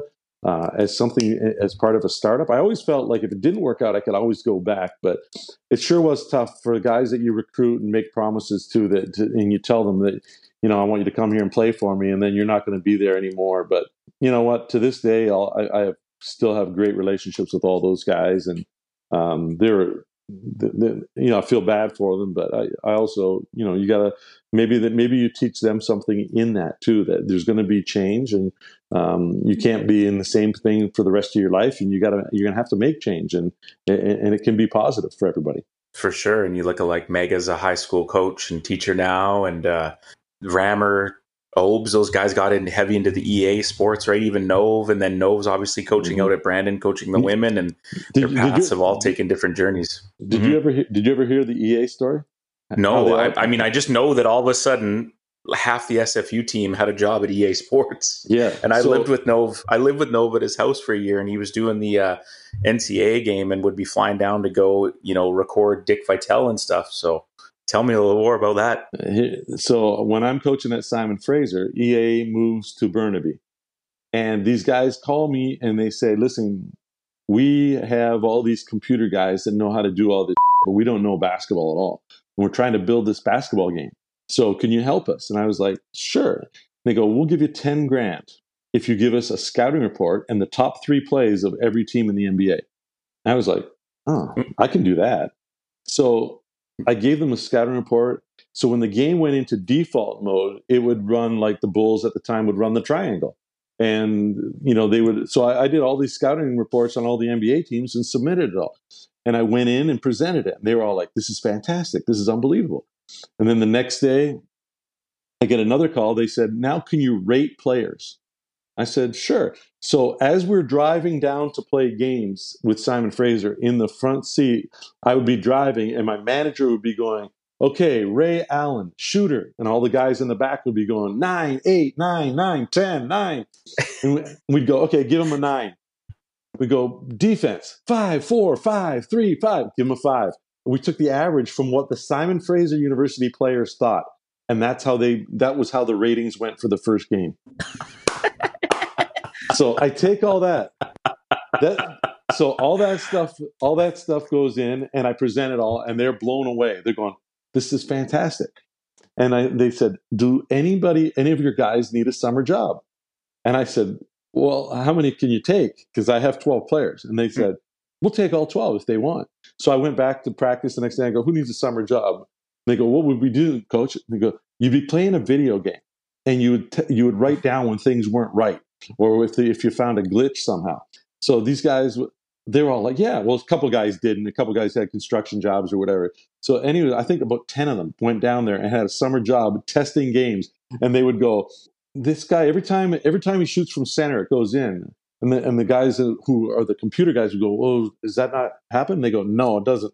And they go, "How many times does it happen?" I don't know." "Well, let's go down to the gym." And say, "Let's practice shooting from center." "Oh, 1 out of every 15 goes in." "Okay, fix the game." So the computer guys went back and fixed the game, and that's what they did.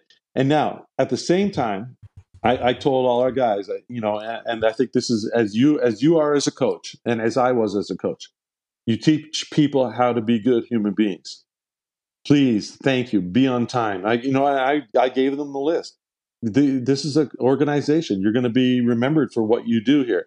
Treat people the right way. And like you said, now Rammer, Nove, Obes. Not Nove anymore, but those guys are still working for EA Sports. What is it? 35 years later. So it's kind of crazy. It's kind of crazy, but all because of right place, right time, and go in and kind of just like we talked about with being on a team. Treat people the right way and work your ass off. Awesome, love it.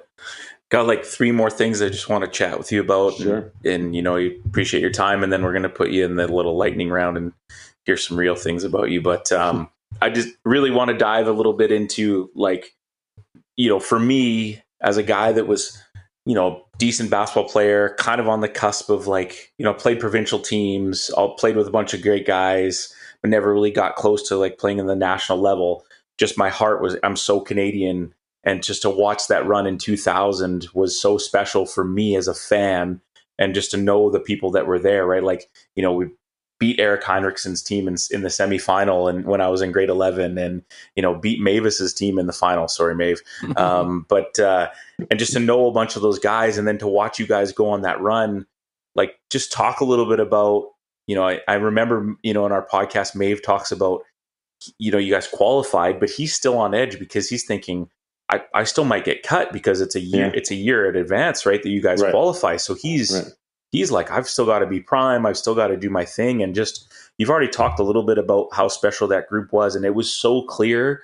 CBC did such a good job of portraying you guys and jumping into who you were as a group. And you could see the energy and the positive way that you guys were with each other. But from a coaching perspective, and you've had many special moments, but I'm sure that has to be up there. And if you don't mind just talking a little bit about what that was like and some cool moments, it'd be great to hear. It's my podcast, so screw it. It's I honestly think the biggest thing that happened was a meeting that we had in Richmond with David Cox, our sports psychologist, and the players. And I can't even remember how it got up, but it got really deep, and it got, I want to say, fairly emotional.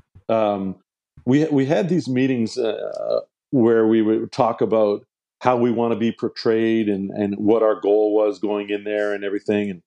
And I think one of the players asked me if I had any regrets from because one of the things they said, we want to have no regrets. And I said, well, in 1984, when we qualified for the Olympics in Los Angeles, we were in Sao Paulo, Brazil, and it was like bad. You can't leave the hotel.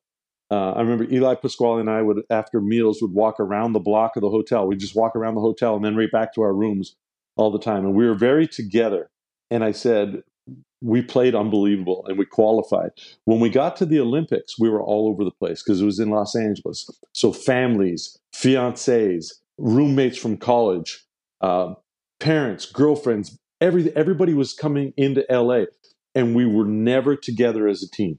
We would meet back at residence or in the village at night.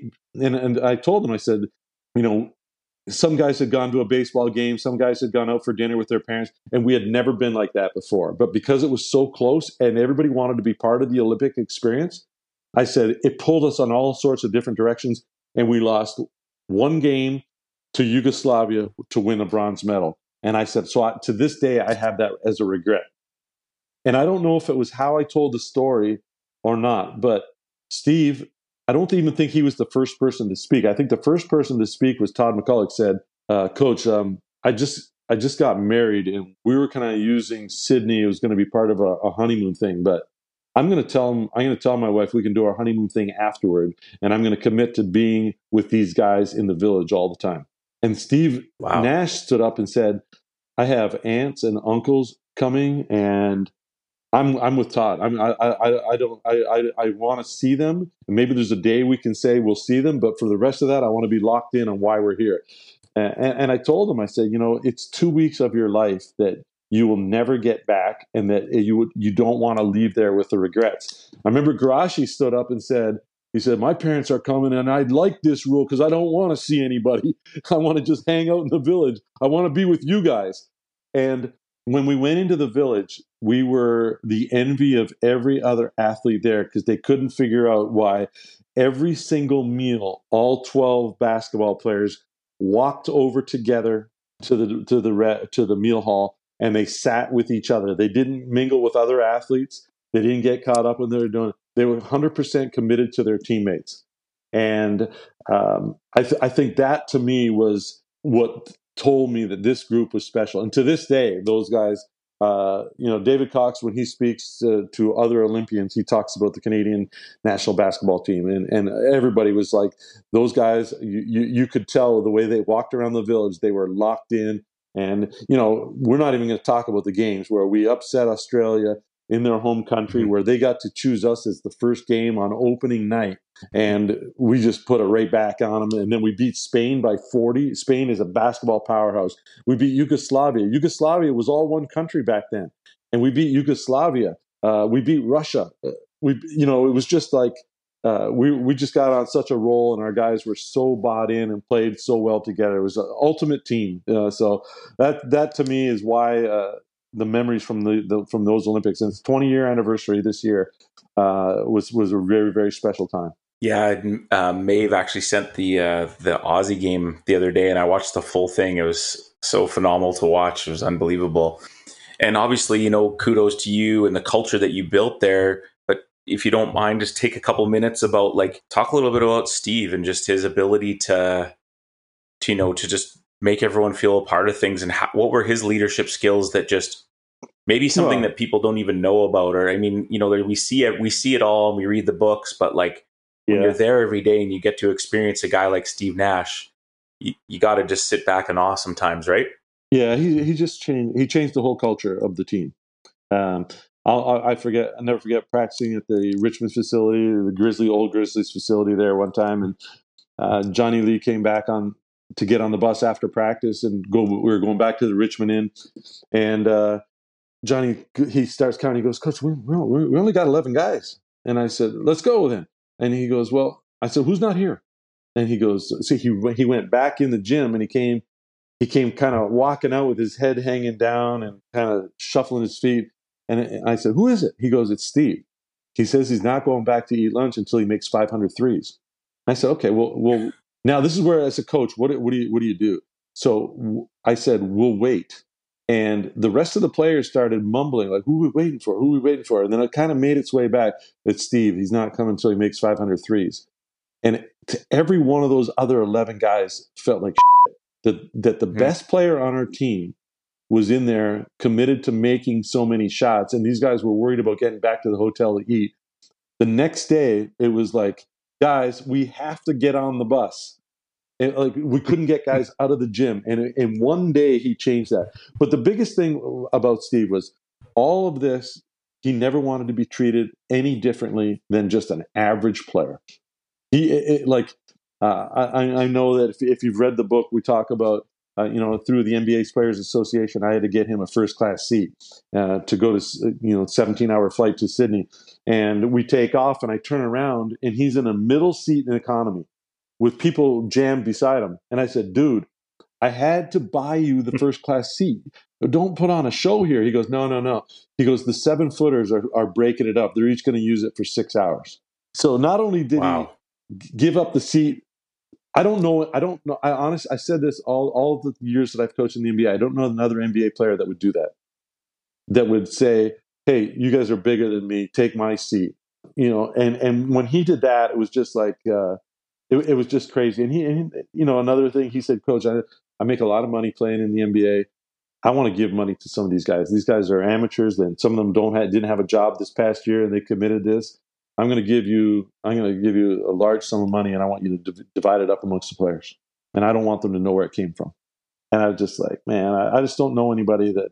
And he goes, you decide when you want it, but I want them to make sure that their Olympic experience is the best. But Steve didn't want to. He told me, I don't want a single room like the NBA Players Association. He says, I'm not going to tell anybody. I want a roommate just like everybody else, and I don't want to be treated any differently. And it's so easy to coach. So easy to coach. And in a coaching thing, I'll never forget one game. I think it was the qualifying tournament, though. I said, we're going to guard this guy, and we're going to go over top on the screen here and to see if we can push him in and stuff. And Steve kind of, at the end of practice, not while I was going through the scouting report, at the end of practice, he came over and said, Coach, I don't really want to go over top on that. I think I can get underneath it, and I think we'll be better off. He says, but I didn't want to interrupt you in front of everybody because, I want these guys to believe in everything you're saying. I said, man, I appreciate that. And he goes, and let's start this way. But maybe during the first time out. So anyways, Steve's exactly right. We go over top and the guy burns us twice. And then we call a timeout, and I said, hey, we're going to change things up here. Steve, I want you to go under this guy now. He kind of winks at me and goes, gotcha. And we ends up going underneath, and we stop the guy for the rest of the game. So just how he respects and acts as a coach to a person as well. Honestly, there's not a better dude, let alone better basketball player. So it was kind of crazy to be able to coach him. That's phenomenal. Holy smokes.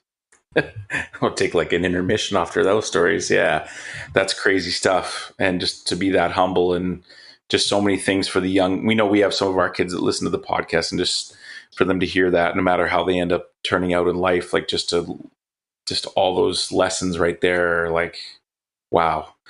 Thank you for those stories. I know you don't have to tell them, and those are greatly appreciated. Yeah. Just two more things I just want to touch on. Talk to me about when you got a call or the opportunity to coach in the NBA and how that felt. like a lot of the people that have made it even further than maybe just playing university talk about timing and luck. And I kind of believe there's that, but also like good things come to good people, right? If you treat people well, and you don't burn bridges, people will come and things will come, things will come to you. But like when that opportunity comes around, are you kind of pinching yourself, or are you like, no, I got this? I can't. I can't even remember where I was. I think I was in a kayak in Tawasin, and Glenn Grunwald, who was the GM of the Raptors, was like, I've talked to Lenny. Lenny's open to having you meet with him. You got to drive down to Seattle and have lunch with him. So I had all this stuff prepared and everything. I drove down. I had lunch with Lenny. We had lunch and we didn't talk basketball one time. So again, it goes back to the X's and O's and stuff. It's a people thing. And I didn't know whether he was going to hire me or not. We just had lunch and I drove back to Vancouver. I was in a kayak with my kids and I had my phone with me because I wanted to make sure that I didn't miss this call because the call was supposed to be coming sometime this day. So I had it in my shirt, tucked in and rolled so I could feel it vibrate as we're out in the kayak.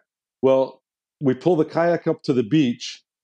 I forget that my phone is there and I jump out and my phone goes back and forth through 3 feet of water and it's done. And that's the only number they have for me. So I'm like, oh man, what am I going to do? What am I going to do? So I had to find out his number and call him from a landline and just say, hey, I just had an accident with my phone. I'm just wondering if there's any update. He said, oh yeah, Lenny called. Yeah, you're good. You're in. And I was just like, holy shit. I'm going to be an assistant coach in the NBA. This is crazy. So anyways, I went back to Toronto, but you talk about luck and everything. And, I was in Toronto because I was doing some work for TSN at the time after I left the radio show in Vancouver. But you talk about luck, and I don't know if it was Jack or Stan who said, luck is when preparation meets opportunity. So if you're prepared, and I just made sure that I was super prepared for the opportunity, and the opportunity came up. Now, what people don't know, Aaron, is I got fired after that first year in Toronto. Well, they fired Lenny Wilkins and they fired his whole staff. And I was just like, dang. Kevin O'Neill came in as the head coach, and Kevin O'Neill came in and he said, hey, I know who you are. I've watched you work with the national team. You've done a good job, but I need my own people in here, so I'm not going to keep you on for next year. So you're not going to be coaching. I said, okay. So I was still coaching the national team, and we were coaching at the Raptors facility, and Kevin O'Neill was in to watch one of our practices. And at the end of the practice, he comes up to me and says, here's a guy. Let him come in to watch practice, all right? I could have a vengeful attitude and say, no guests. But no, Kev, come on in and watch. It's your gym. You're letting us use the gym. Come on in and watch. He watches one of our practices. After the practice, he goes, listen, I think I might have a spot behind the bench for you. And I was like, dang. So I got fired and hired. Then at the end of that year, Kevin O'Neill gets fired, and they fire all of us again. So I got fired after my first 2 years in the NBA. And then Sam Mitchell came in. And again, this is one of those stories for young people that are listening. It's never know when you have a chance to impress somebody. Sam Mitchell comes in and they're all like, no, all the coaches are gone. He's going to bring in his own guys. Sam Mitchell comes into my office and he goes, hey, and I had been a back row guy for my first 2 years that I got fired. He says to me, listen, I'm going to keep you, and I want you to come up to the front of the bench. I want you to be like a main contributor to our team. And I was like, okay. I thought we were going in a different direction. He goes, no. He says, yeah, they told me I could hire whoever I wanted and that the staff from last year was gone. He says, but Antonio Davis is a guy that I played with in Indiana and a guy that I really respect. And I asked him what type of an assistant coach you were. And Antonio was the guy that I worked out every day. But Antonio had been in the league for 10 years. I'd been in for 2. So when it came to do a scouting report, I'm going, okay, Patrick Ewing. I'm going to stand up in front of the team and tell these guys how to play Patrick Ewing. I said, no. I said, Antonio. I said, just quietly, I would sit down. I go, what's the best way to guard Patrick? You've guarded him like 53 times in your career already.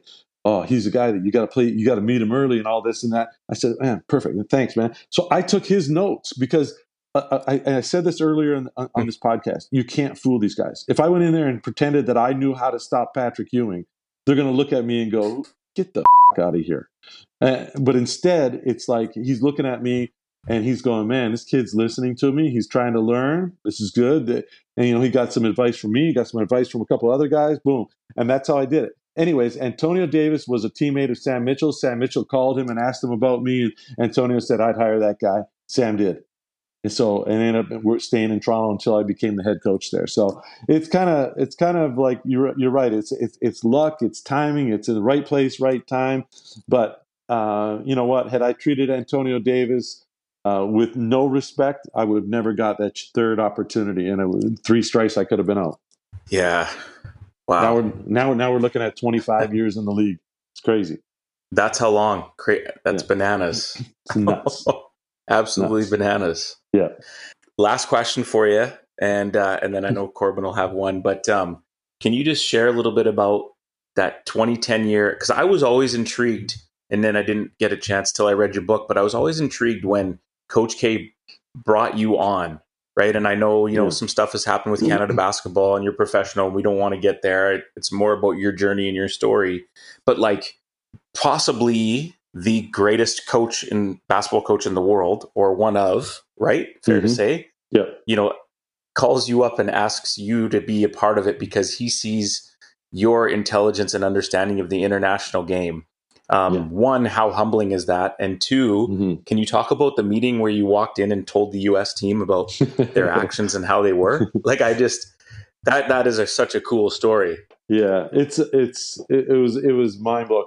So the United States, after they lost to Greece, they basically said we're the best basketball players in the world, but we're not the best international player or FIBA players in the world because we don't know the FIBA game well enough, obviously, because we lost.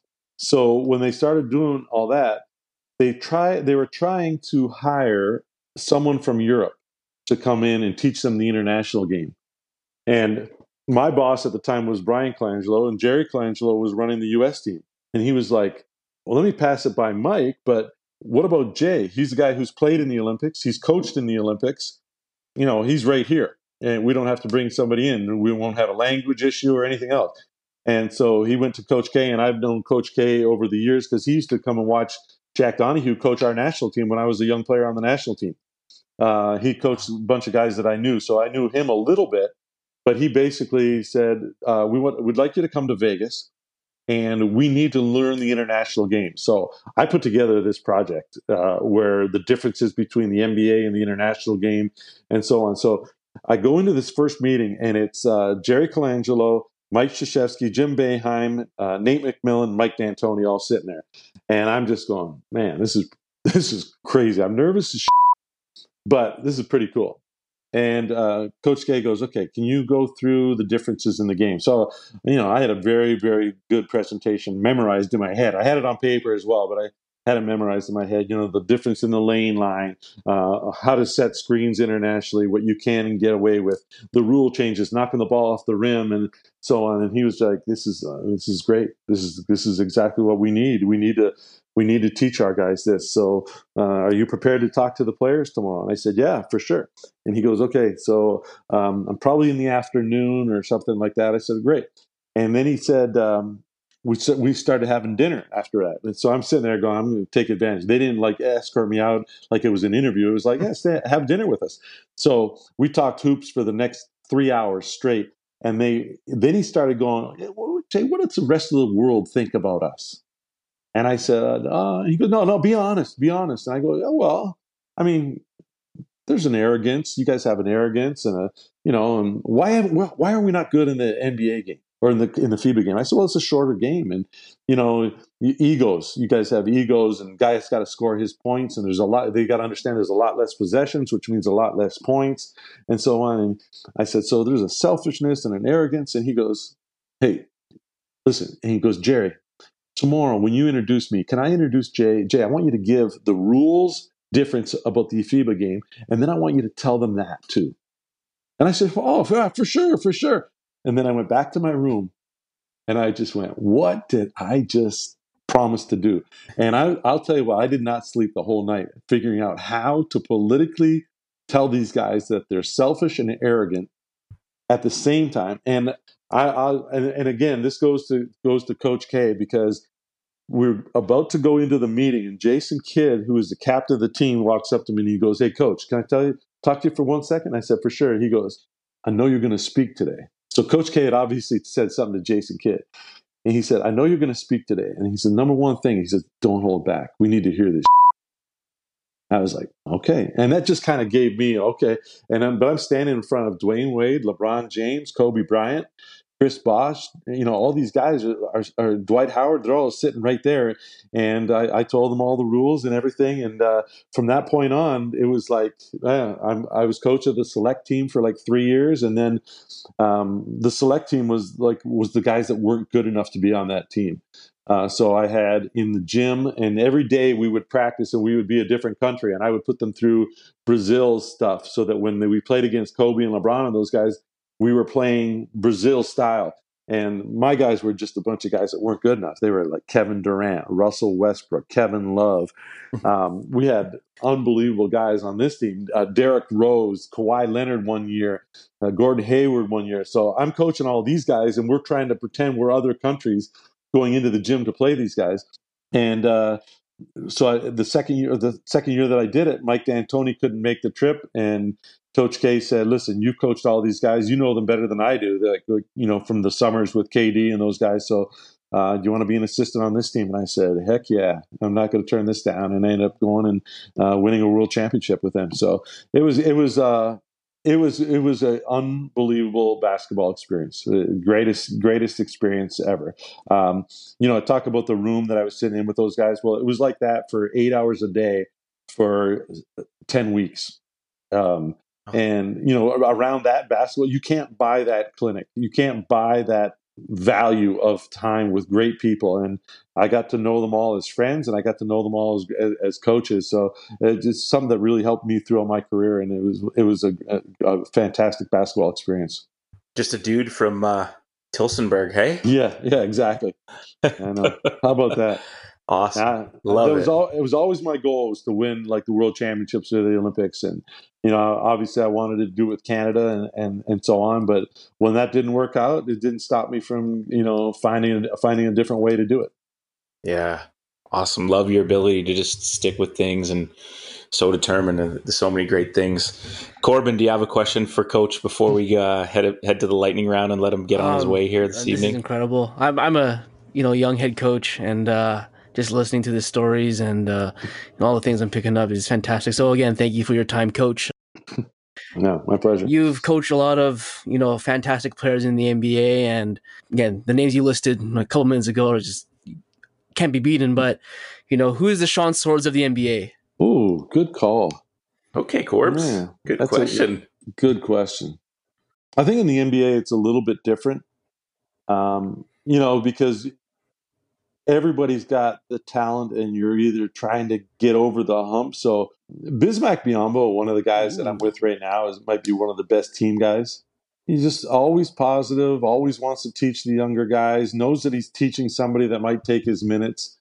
I got a lot of respect for him. I got a lot of respect for guys like that aren't afraid to help everybody. I think my favorite, not player, my favorite person in the NBA is Damian Lillard. Ooh, let's go. Yes. The guy he's about as normal as you can get. He challenged me every day. I'm the coach. I'm supposed to challenge him. But every day that I would walk into the gym, I don't know why we hit it off from the very first. We both got to Portland at the same time, but we hit it off right off the bat. And he would say to me every day, "Coach, what do you have for me to make me better today?" And it scared the out of me that every day I was driving in, I was going to say, "What do I have for Damian today?" But it made me better, and I always had something. I always had something for him. But here's a guy where I don't think this is the type of swords type thing, or it's similar to a Nash type thing. We sign a guy on a 10-day, and we go to the hotel, and he's not in his room the next day to bring him to practice. And we get to the gym, and he's in the gym with Lillard, and we're like, "Man, you weren't in the room. We were supposed to pick you up this morning." He goes, "No." And Dame goes, "I'm not letting him stay in a hotel room. He's staying at my house." He said, if we expect this guy to come out here for 10 days and play with us, he needs to know us. He needs to feel part of this team. So he's coming to stay in my house, not in a hotel room. And I've never seen that before. I've never even heard of that before. A league where guys are so individual and so to themselves. Damian Lillard is a guy who just likes to be a team guy. And Damian told a story I didn't even know. Like some of the stuff that you tell these guys, you don't even know how it affects them. But Damian told a story, and this is 3 years after I had been removed from Portland. He goes, "No, Coach Triano taught me that." And I said, I think it was Zach Lowe or somebody was the reporter who did it. He was like, "Do you remember telling him this?" I go, "What did he say?" And he said, "Well, he said you guys were watching young guys play before a game. The guys weren't going to play; they were playing 3-on-3, and something funny happened. And Damian was laughing at one of the guys. And you looked at Damian and said, 'Why are you laughing at them?' He said, 'Those guys respect you, and they're going to probably be part of this team and help you one time. And so you should never put them down, no matter what they do.'" And Damian told him that story that I had told him that. So Damian said, "I never disrespect any of my teammates ever again after Coach Triano told me that." That leadership. Wow. So yeah, he's the best. Like to this day, I mean, he sent me messages what it's like in the bubble, what are you doing or whatever, and we stay in touch, as much as we can. But he's one of my favorite people. Obviously Nash, and I have a different relationship, but yeah, I don't know. There's something about the bad guys in the NBA that I like. Like I don't mean the bad guys, the rough guys. Like like Rubber State, man. Josh Jackson, I really liked him in Phoenix. He's had a bad rap, and he doesn't do the right things all the time. But I've always had a way with those guys. I don't know, Amir Johnson in Toronto, just James Johnson when he was in Toronto was in a lot of trouble with that. But I don't know, just kind of be a figure for those guys to bounce things off of, show them that you care about them. And I think as coaches, that's what these guys want more than anything. They want the coach to care about them. So you care about them, you're going to get more. Didn't you break down film with Josh Jackson? And he said it was the first time he's ever watched film of himself. Something I read a story about that. Yeah, I did a lot with Josh because Josh was like, we had to move Josh out of his house, and he went through a lot of stuff. He went through a lot of stuff that was not going to help him with his NBA career. And I remember watching film. I watched. You care about these guys, man. He's still this day, one of my favorite players. Listen, I love Book too. Book was a great guy. Book's basketball IQ is extremely high. Not many guys you can go toe to toe with, but he just gets it. Awesome. Thank you, Coach. Amazing. Lillard, easily my favorite player in the NBA, for sure. Yeah. Love that guy. He's just got it all, man. He's such a good dude.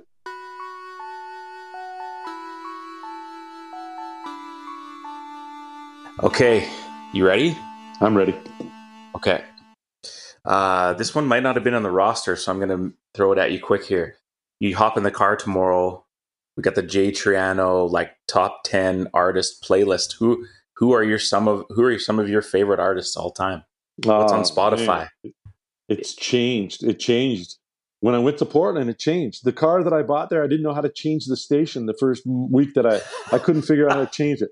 So that when I got to Portland, I was a rock and roll guy, Springsteen and all that shit. And then I get there and it's stuck on a country station for the first week, and never listened to anything except country since. Oh man. I am a country guy. Zach Brown, I'll go to his concerts. Luke Bryan, Blake Shelton, I've been to so many country concerts now. It's crazy. But it all started with a radio that I couldn't change in Portland. Wow. So we have the Blazers to blame for that, hey?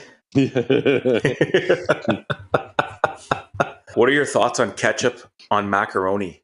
No, salsa. Ooh. A scoop of salsa. Take the macaroni. Don't waste the ketchup on it to give it that flavor. A little bit of Frank's hot sauce and a scoop of salsa out of your fridge. Boom. Throw it on and mix it in with the macaroni. Wow, that's a remix we haven't got yet. There you go. Yeah, I'll report back. Corbs, you can report back to us on that? Sorry, Mavis. You've obviously been around so many amazing players as a coach, but I want to know, as a player, who was the greatest player you played against, do you feel? Michael Jordan. Now he's my boss. So you just... Yeah. Yeah. So you just saw that right away. It was that obvious, hey? Yeah.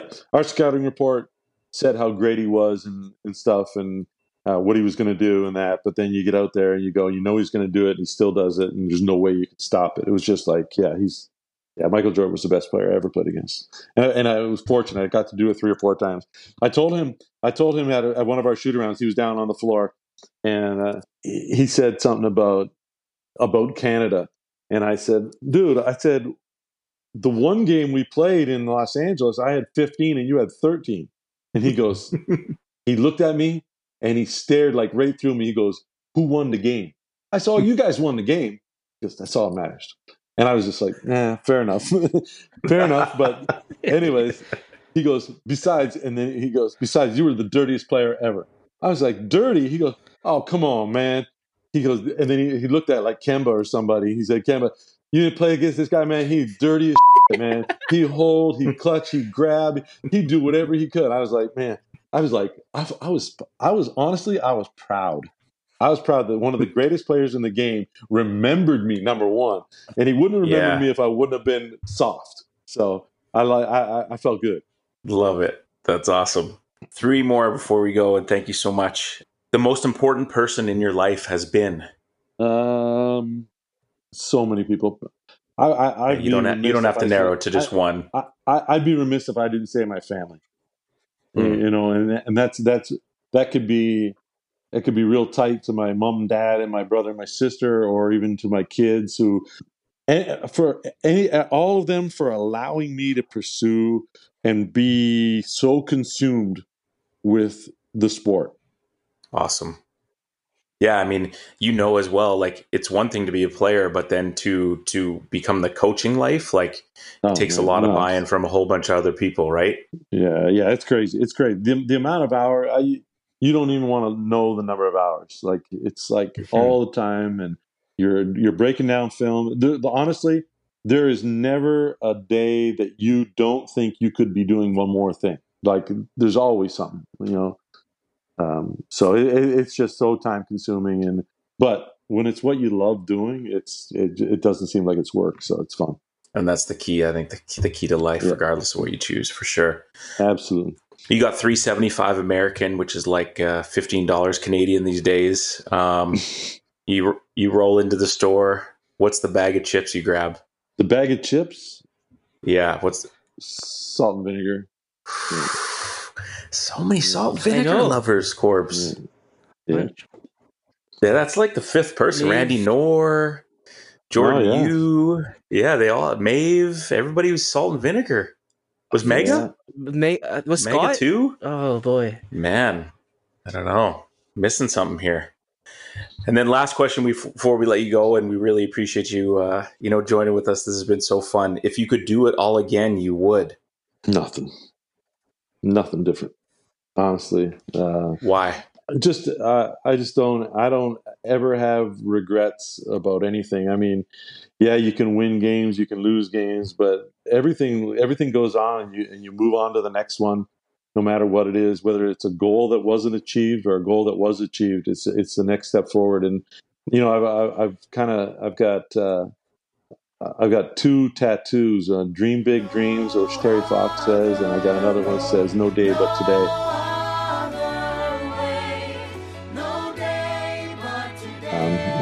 And I learned that a long time ago. It's from the soundtrack from Rent.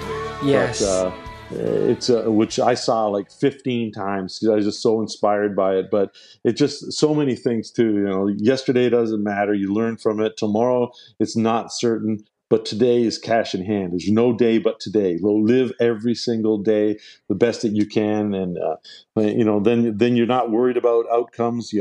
But it's all about the process of getting through the day and doing what you love to do. Wow, there it is. I absolutely love it. Before we let you go, is there anything else you'd like to add or comments or anything? And again, thank you for being with us. No, man, I'm glad to do this. Like I said, I followed your career. I remember a lot of basketball from my time at Simon Fraser, and guys that I recruited and sent letters to everybody. But when I saw that you were doing this, I was like, man, this is cool. And I saw some of the guests that you had on, and it's like a who's who in Canadian basketball, at least in my circle. Like the names that you've mentioned, Randy Knorr, I coached him, and Maga, and Maeve and so on. So it's just kind of cool to be part of it. And I appreciate you having me on. Yeah, I think you're an inspiration to many. And, and Jay, one of the things I think that a lot of people will say about you is just how you've carried yourself so well throughout your career. And regardless that you're in the NBA, I think I'm forever grateful for what you did for our country. Obviously wasn't around for a lot of you as a player, but starting that and then the moments that you've created for so many and the time and effort that you put into our nation's program when you didn't necessarily need to because you were in a position in your career where you had other things to go on, but your Canadian pride took over. And I will forever respect you for that. And you recruited many good friends and coached many good friends of mine. And I appreciate the small relationship that we do have. And for you to be on here, Corbin and I are not sure. We might have to fold the podcast or see if we can just get Steve on as the next one and then call it a day because I don't know where we go from here. But continued success in your career and your basketball and your hoops journey. You're a Hall of Famer in many people's worlds, and we wish you nothing but success and that you stay safe during this COVID time and healthy and happy. And thanks for being with us. My pleasure, guys, and good luck with all this stuff that you're doing and at St. Thomas More as well. All right, buddy. Appreciate it. Shout out to our sponsors, Good Lad Clothing and Parkside Brewery. What an amazing episode. We will see you next time. Thanks so much.